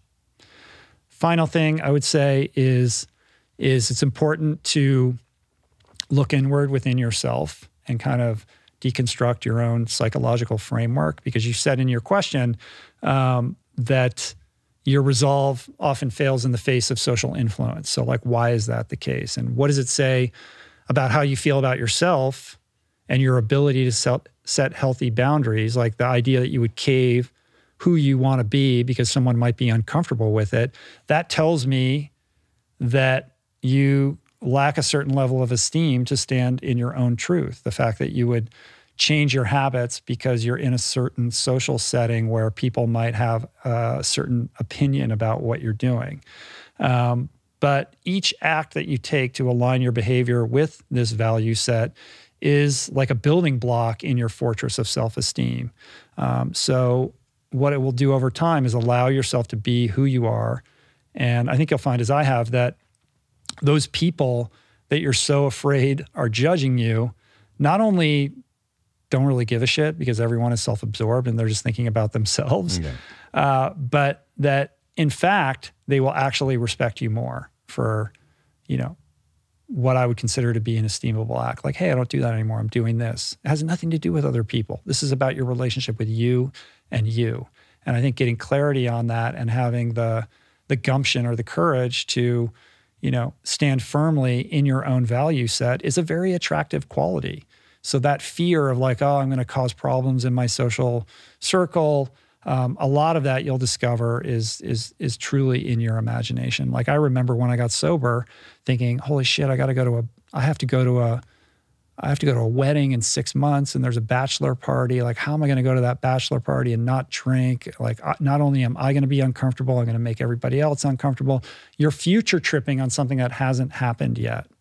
And when you get there and you kind of walk through it, you get to the other side of it and you realize that just wasn't the big deal that I thought it was. Nobody actually really cares.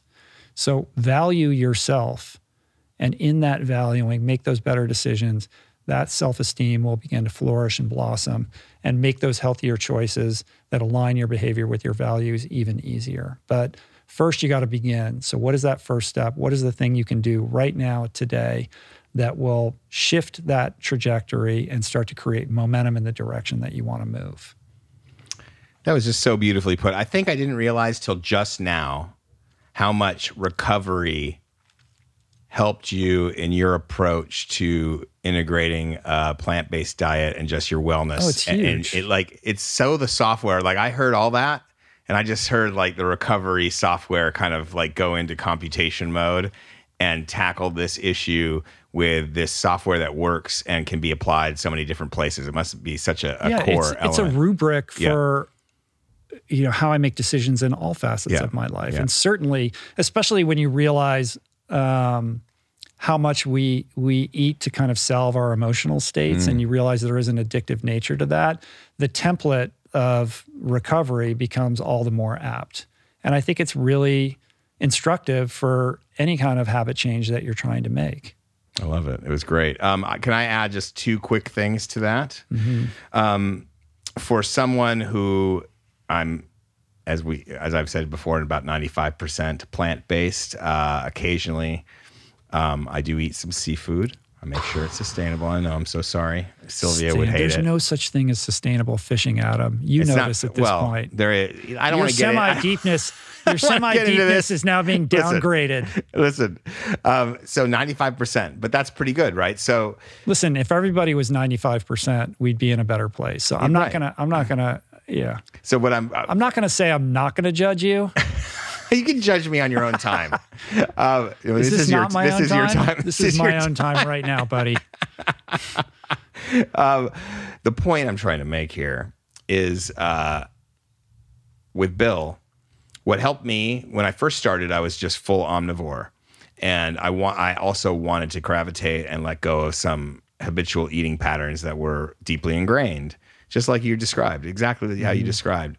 And so I'd been off dairy milk for years, so that wouldn't have been a good place for me to start. So I'm just sharing to kind of give an idea. And our old buddy, Dan Buettner, Blue Zones, I kind of went with his approach, which was, here are all these hot spots around the world, in a good way, blue spots around the world, blue zones where people are living to over 100. And what are the concepts that they all share? And one of them is eating very little meat products. So the idea was you can eat it once or twice a month and it probably won't have a big health impact on you. And so I did that. That's how I approached it. So I would eat meat every 2 weeks. I'd give myself every 2 weeks, because it's also how I quit smoking cigarettes. I smoked cigarettes in my early 20s. And it's the same idea. I don't want to get into that because it involved a different bad habit, but I saved up this thing that I wanted so badly till the end of the day, or in this case, 2 weeks. Mm-hmm. And then eventually what happens is it falls away. And in the course of meat eating, what you'll find, if you do that, you put a container where you can have it, so that it makes it easier to say no in the interim. And then when you get there, you eat it and you enjoy it. But eventually what's going to happen is your taste buds will change. I think that's the biggest surprising thing to me, is when you first start going plant-based and you've been eating a lot of meat, it may be the flavor, you lack you don't have the flavors that you are used to in your meals. But the more you eat plants, when you go back to eating meat, even because I went from twice a month to once a month. And when you go back to it, pretty soon you'll notice it's actually the meat that doesn't have the flavor, and everything else has a lot more flavor and life to it. All the spices and the flavors and the sauces. Yeah. And so that, I think, could be helpful to you. I don't know if it will be, but it could be. And then the other thing I would say is, social pressure wise, Crested Butte, it's in, sometimes living in certain places, it can be very challenging because there are not a lot of options, especially if you're not cooking for yourself all the time. So I do understand that. And I would say, look for, Chinese food, Thai food, look for places that have a good option for you that might not be what you're normally eating, but really good, healthy, plant-based options, because Italian, a lot of ethnic food does have that. Indian. Yeah, I don't mean to be insensitive to the location or the geographic location and whatever constraints that presents, but I will say this. Your response is spoken like a true normie, like non-addict, because everything you said does not work for me. Right? Like the idea, like in the smoking example, that you would okay, well, I'm trying to quit smoking, so I'm just going to save that cigarette for the end of the day. That's not what it was. Do you want me to tell you what it was? What? So I would save it. Every time I had the urge to smoke a cigarette, I would just realize, when you get home, you can have a big bong hit. Mm-hmm. And that was the replacement. That was the replacement. Yeah. Also, that actually does sound like an addict. Yes. But equally non-workable in practice. I don't think that works for Bill. Here's the thing. I think this is a thing that people who are not addicts or alcoholics struggle to understand. Like, if you're a normal person, you're like, oh, I'll just have it once a month, and that works great for me. For me, that doesn't work at all, right? Because it keeps me connected to the thing that's the problem. And I can't truly be free until I'm totally liberated from it. So if you were to tell me, and I've given this example many times on the podcast, so forgive me if you heard me say this before, but if you told me, look, you can go to In-N-Out Burger once a week and that's all the meat you're going to eat, I would spend 5 days a week obsessing upon when I could go to In-N-Out Burger and get that cheeseburger. Like the amount of mental energy that would go into that would just be unbelievable. Right. So I'm not free of that obsession until I'm truly, distanced from it completely, because I don't have, because of the addict gene in me or whatever it is, like I don't have that luxury. And if I was told I could eat meat once a week, then 3 months from now, that would be twice a week. A month later, that would be 4 times a week. And then, blink and I'm just eating meat all the time. Right. Like that's the way it works for me. So Fair I enough. have to, and I realize like I'm wired differently than the average human being who's listening to this. That's just what works for me. Like I have to completely step over the line and not go back. And with that, there's some discomfort for a couple weeks. It is like detoxing off a drug. You're like, I really want that thing. I crave that thing. The only way out is through. You get through a couple weeks of it. Those cravings start to dissipate. A month later, you're barely thinking about it. And then you wake up and you realize like, wow, I haven't thought of that thing in quite some time. Like, I guess I'm free from it. And that to me is a more powerful, long-lasting way to do this. Although for a lot of people, like they're like you. They're like, well, I can kind of dabble here and there and it's not a problem. Like I wish, I truly wish. You make my example sound so bad.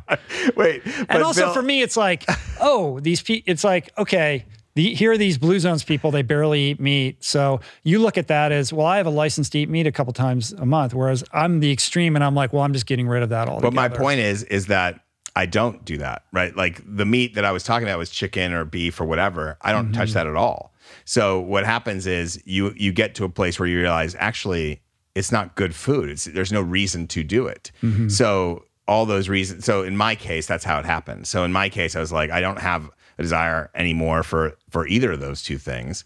But I couldn't go cold turkey because for what I could have, I guess, but I decided not to, and it worked for me. But let me throw this one at you. As this ambassador for the oceans, yes, the idea that you would eat seafood and then quote unquote classify it as sustainable. See that no, well, to me, I have. So I know what sustainable seafood actually is. I understand. Yeah. But I think that like when we're talking about that dissonance gap, like that gap between what you stand for, which is the beauty and purity and majesty of the oceans, right, and then like eating a sentient animal from said ocean, to me, those things don't exactly line up. Right. So maybe just something to think about. I'll think about it. Yeah, okay. It's not the first time I've thought about it. See, there's the psychic drain. I know. Because on some level, you're like, this is an inconsistency. A lot of the best watermen I know also are fishermen. We're not talking about them, though. Okay? We're talking about you. Anyway, Bill, you have a couple of options there. That's okay. Bill, you have a couple of options. I would go with Rich's option, but if it doesn't work for you, come on over to my side. All right. We'll see how it goes. Check in with us in a couple months. Yeah. We're going to Iowa for this last question. And I love it. I don't think we've been to Iowa yet. Have we? I don't know. By the way, can I make a plug? We need some questions, people. Yeah. Yeah, call us. We didn't call out the voicemail number. Let's do it. Let's call it out. What is it? Do you know it? It's 424-235-4626. That's 424-235-4626. Operators are standing by. Yes. Call us if you are going. Well, no, here we go. Hello, guys. My name is Evan. I'm 20 years old, pursuing entrepreneurship from Iowa. I wanted to ask this question because I hear this statement so often from my parents and a lot of older people, and it really bothers me. So the statement is, but you're young. This really annoys me because this kind of triggers a self-assumption that I'm not doing the right thing while I'm, quote, young, no matter what it is. Especially as a person that is pursuing something other than college, even though I'm doing the right things to progress towards my goals, these older people usually make me feel like I'm doing the wrong thing or not doing enough. Also, how do I enjoy the moment while I go through this process when I might not be doing all this work but not seeing any of the progress in the present time? But with that being said, I think it would be great for you both to give an objective statement that could apply to all young people so we might have an idea of what the right and wrong things are. I know this is a pretty dense question, so maybe there's a possibility to create it into a section of one of the roll-ons. I know it would be very beneficial to a lot of people listening. Whatever happens, I appreciate you guys taking the time for these questions, and I hope you have a great day. Thanks. Oh, the youth. Yes. The Gen Z. As a representative of older people, I'd like to hear your take on this. the Gen X take? Yes. I think it's, listen, it is an open-ended question. It can be interpreted so many different ways, but I think it's interesting to get a question like that because it shows you, because often we don't get that. You get it at home, but I don't have 20-year-olds at home. So I don't get that same kind of viewpoint too often. So it's cool to hear it unfiltered here. Yeah, I mean, I'm around a lot of people that are in Evan's age bracket, and I am aware of how. Look, there's something like beautiful about young people, shirking the trends of their elders and believing that they know what's best. And as an older person, you're like, there's so much, you don't know what you don't know, and That's so true. As an older person, you always want to like save people from making mistakes. And oftentimes those people need to make those mistakes. And then other times they're right. And that's what's incredible about young people. Yeah. Like we can point our finger and as old men and be like, these crazy kids, but this is the way of the world. Like the youth inherit the earth and they reshape it in their image. And there's something, to be respected about that. So I appreciate Evan's question. Yes, it is a bit vague and open-ended. It's really kind of hard to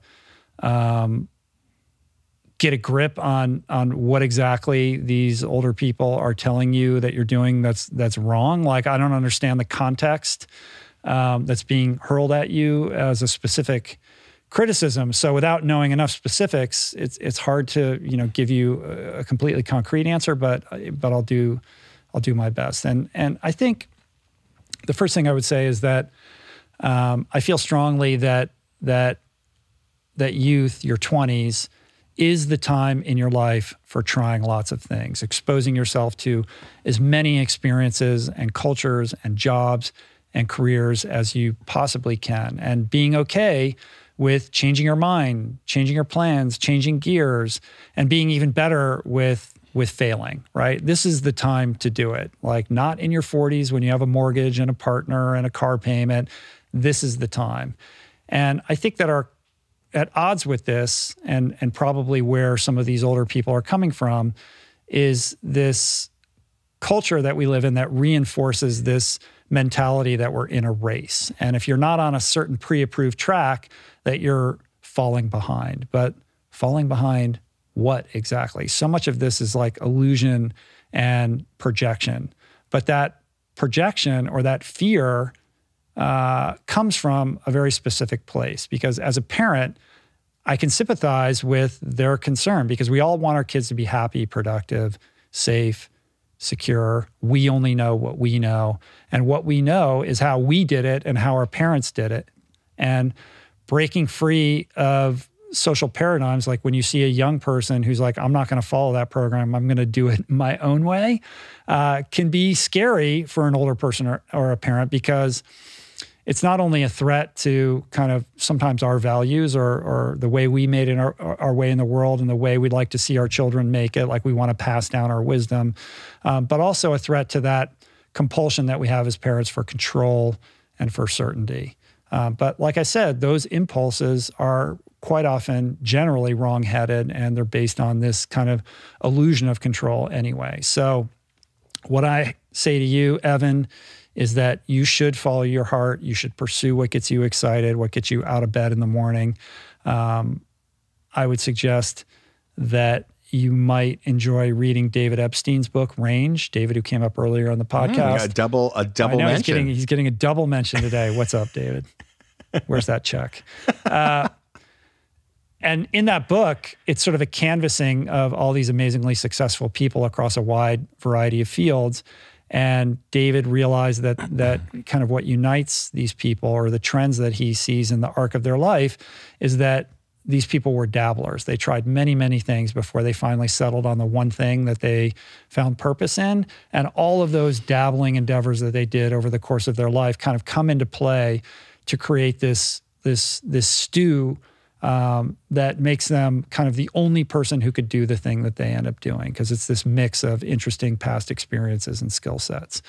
But I say this with two caveats. And the first is that, following your heart, pursuing what gets you excited is not an excuse to be irresponsible.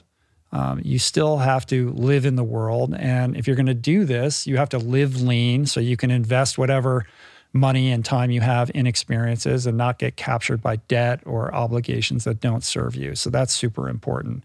Don't end up leveraging yourself so that you owe a bunch of people, or you have payments, or you're in an apartment that's too expensive for you. All of those things, like, try to live as leanly as possible. And that just provides more opportunities and also serves your ability to change gears if you want to. And the second thing I would say, and I say this because I have no idea if you should or should not go to college, or should not be doing what you're doing right now, is to do a really honest and open inventory of yourself and your actions. Because perhaps, just maybe, your elders are correct and you're not seeing something that they can see. And because you're young and, full of vim and vigor, you have your blinders up to, something they're trying to express to you that you've just sort of willingly or unwillingly blinded yourself to. So in that inventory, it's about doing a really honest accounting of your actions to identify possible blind spots. Like, are there areas in your life where maybe you are being irresponsible or reactive or petulant? And what are your true motivations for what you're pursuing right now? Are they truly born out of a passion and an intuitive knowing pull towards something personally meaningful that is girded with purpose? Or is there a little bit of fuck you to your parents built in there somewhere? Because that's true of a lot of young people, maybe most young people. To what extent are you being driven not by this honorable, sentiment, but by some kind of latent resentment or other kind of petty emotion that could trip you up and cause a lot of undue suffering in your life. So I think getting that part right is absolutely fundamental and key. Getting clear on the motivation. Being really clear with what it is you're exactly doing and what your motivations are. And the only way to get that clarity is to really do this inside work. And everyone's like, well, what is the inside work? And it's hard to give a concrete, clear definition of that.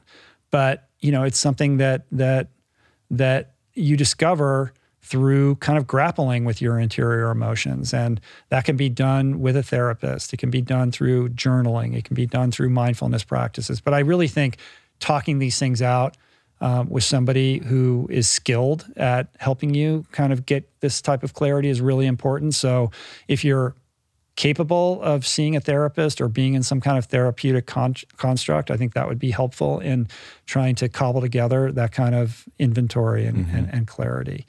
The other piece that he mentioned was progress, not feeling like he was making any progress. And to that, I would say that nothing in life is for naught. Everything good takes a lot longer than you can possibly imagine. I'm an example of that. And if you feel like you're not making, Adam raised his hand, if you're not making progress under your definition of what progress is, perhaps you might want to change the definition of progress, or change or extend the timeline, and ask yourself, irrespective of all of that progress, regression, what are you learning along the way that could be helpful to you in other facets of life? Because even if you feel like you're not making progress, if you're grappling with whatever problems you're trying to solve or business you're trying to build or whatever it is, everything that you're experiencing, particularly the setbacks and the failures and how you kind of tackle and overcome obstacles, that's the curriculum, right? For whatever you end up doing later. Even if you never make progress in, let's say, this business venture that you're striving towards building, you are learning many important life lessons along the way that I have no doubt will come into play in a positive and material way later in your life. So I guess that's my big speech. Be nimble. If you really feel like you're not making progress, you can't be afraid you can't hold on so tightly. You should be able to let go and If it's not working, change gears, switch it up. This is what your 20s is for. The youth is built for this. And if you are living lean and ensuring that you're not under any kind of undue financial constraints, then you're able to do that, and you can pivot your energy and just do something else and not beat yourself up as if you had failed at something, despite whatever these elders are telling you, and kind of, apply the lessons that you learned in that past experience into a new one. Well said. It's the exact speech I give to the scoopers on the line every morning. The scoopers on the line? Yeah. What is a scooper and what line? Ben & Jerry's. Oh. The young scoopers. I forgot the young scoopers. that you have a day job. Oh. Just so we're clear, this is a joke, everybody. Like, Yeah. some people actually think you work at Ben & Jerry's. I don't work at Ben & Jerry's-ish. That's it. I think it's a great question. I think you handled it. I think... the question's pretty vague. Like, I can't really tell exactly what his elders are upset about. No, but you could tell that there's some sort of generational pressure he's getting. Sure. He's getting pressure from his parents or some other people that are like, you should go to college. Maybe you should go to college. This is crazy. This is what you're doing isn't going to work. Mm-hmm. And all I can say is what I was doing certainly didn't seem like it was working for a long, long, long time. And so, but at the same time, I got to a point where there was no turning back. So there is something to be the commitment of it. Yeah, but core to that in your example, there was some knowing that you were a writer. Yeah. Like, I am a writer. Yeah. There was what knowing. that looks like in the world and how I make a living doing that, that's where you had to be flexible and nimble. And there was a lot of different incarnations of that along the way. There was. I was a writer and a traveler. But you were always a writer and you knew Yeah. that. So you had that self-awareness and self-knowledge. Yeah. Maybe Evan believes in his heart of hearts. He's an entrepreneur. He's a business person. It's unclear. But I think that's where it all starts, right? Yeah. And if you don't know that, all the more reason to do as David Epstein would suggest, dabble, spend your 20s exposing yourself to lots and lots of things. Because how are you supposed to know? I do think there's this enormous pressure on young people that you're supposed to know what you want to do with your life. I mean, you go to college at 18 and you have to choose a major. It's insane. That's what I was about to say. It's like as much as fun as I had in college and meeting my friends and all that. In all honesty, I shouldn't have gone for 2 years. Like because I didn't take anything specific to something I want to do later, which is fine too. It got me mostly the best thing about college for me was meeting friends and reading some books that helped me down the line and at the time. But like the bottom line is, if you do ever decide to go back, you're going to know what you want to go back for, and you're going to get more out of the experience, and you'll probably pay more attention. So I don't think there's any big problem with punting college at all.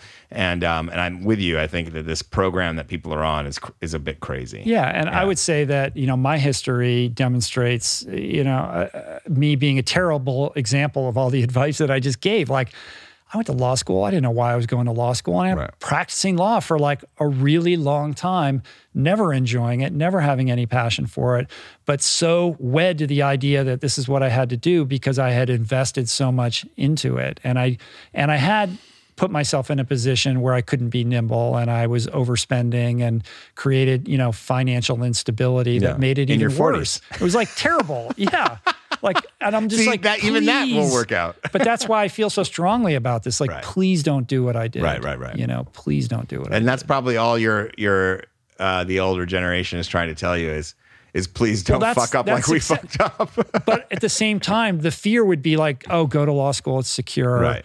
And if you lease a BMW and live in a nice condo and have a prestigious job, then I can go to the cocktail party and tell my friends that you're doing awesome. Right. And that's fucked up. Right. And also, unless we don't know, Evan could be a young Walter White in training. We just don't know what his business is. I don't know. Walter Do you think White he purposely was vague to not incriminate himself? Walter White shout out. All right. That's just a joke, Evan. I hope you're doing good in Iowa. Yeah. Send our best. All right. Well, thus concludes another Roll On. There was a minute there where I thought we were going to land this in well under 2 hours, but here we are again. Well over 2 hours. And we did leave stuff out, we promise. We did.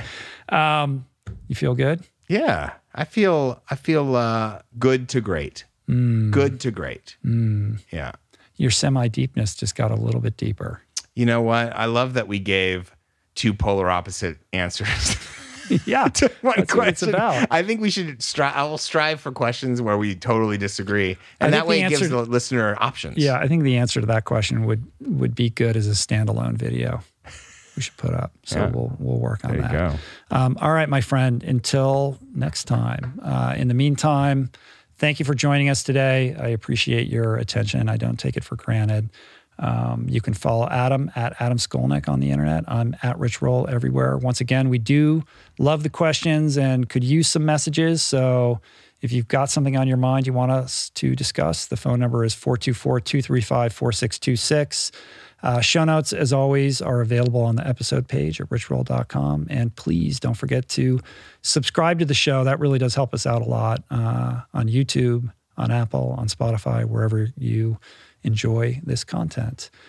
This show is a team effort. I certainly don't do it alone. So thanks go out today to my team, Jason Camiolo for audio engineering, production, show notes, and interstitial music. Blake Curtis and Dan Drake for handling the video side of things. Daniel Solis for graphics. AJ Akpodiete for TikToks, more video content. Dave Greenberg for portraits. Georgia Whaley for copywriting.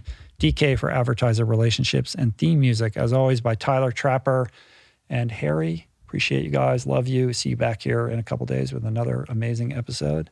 Until then, my friend, Adam, Yes. last words. Thanks for all the great reporting out from Beijing. True. Oh, you crew of intrepid reporters. True that. Make sure More where that came you from. go see the Great Wall in winter before you come back home Safely. safely. Peace. Plants. Coyote.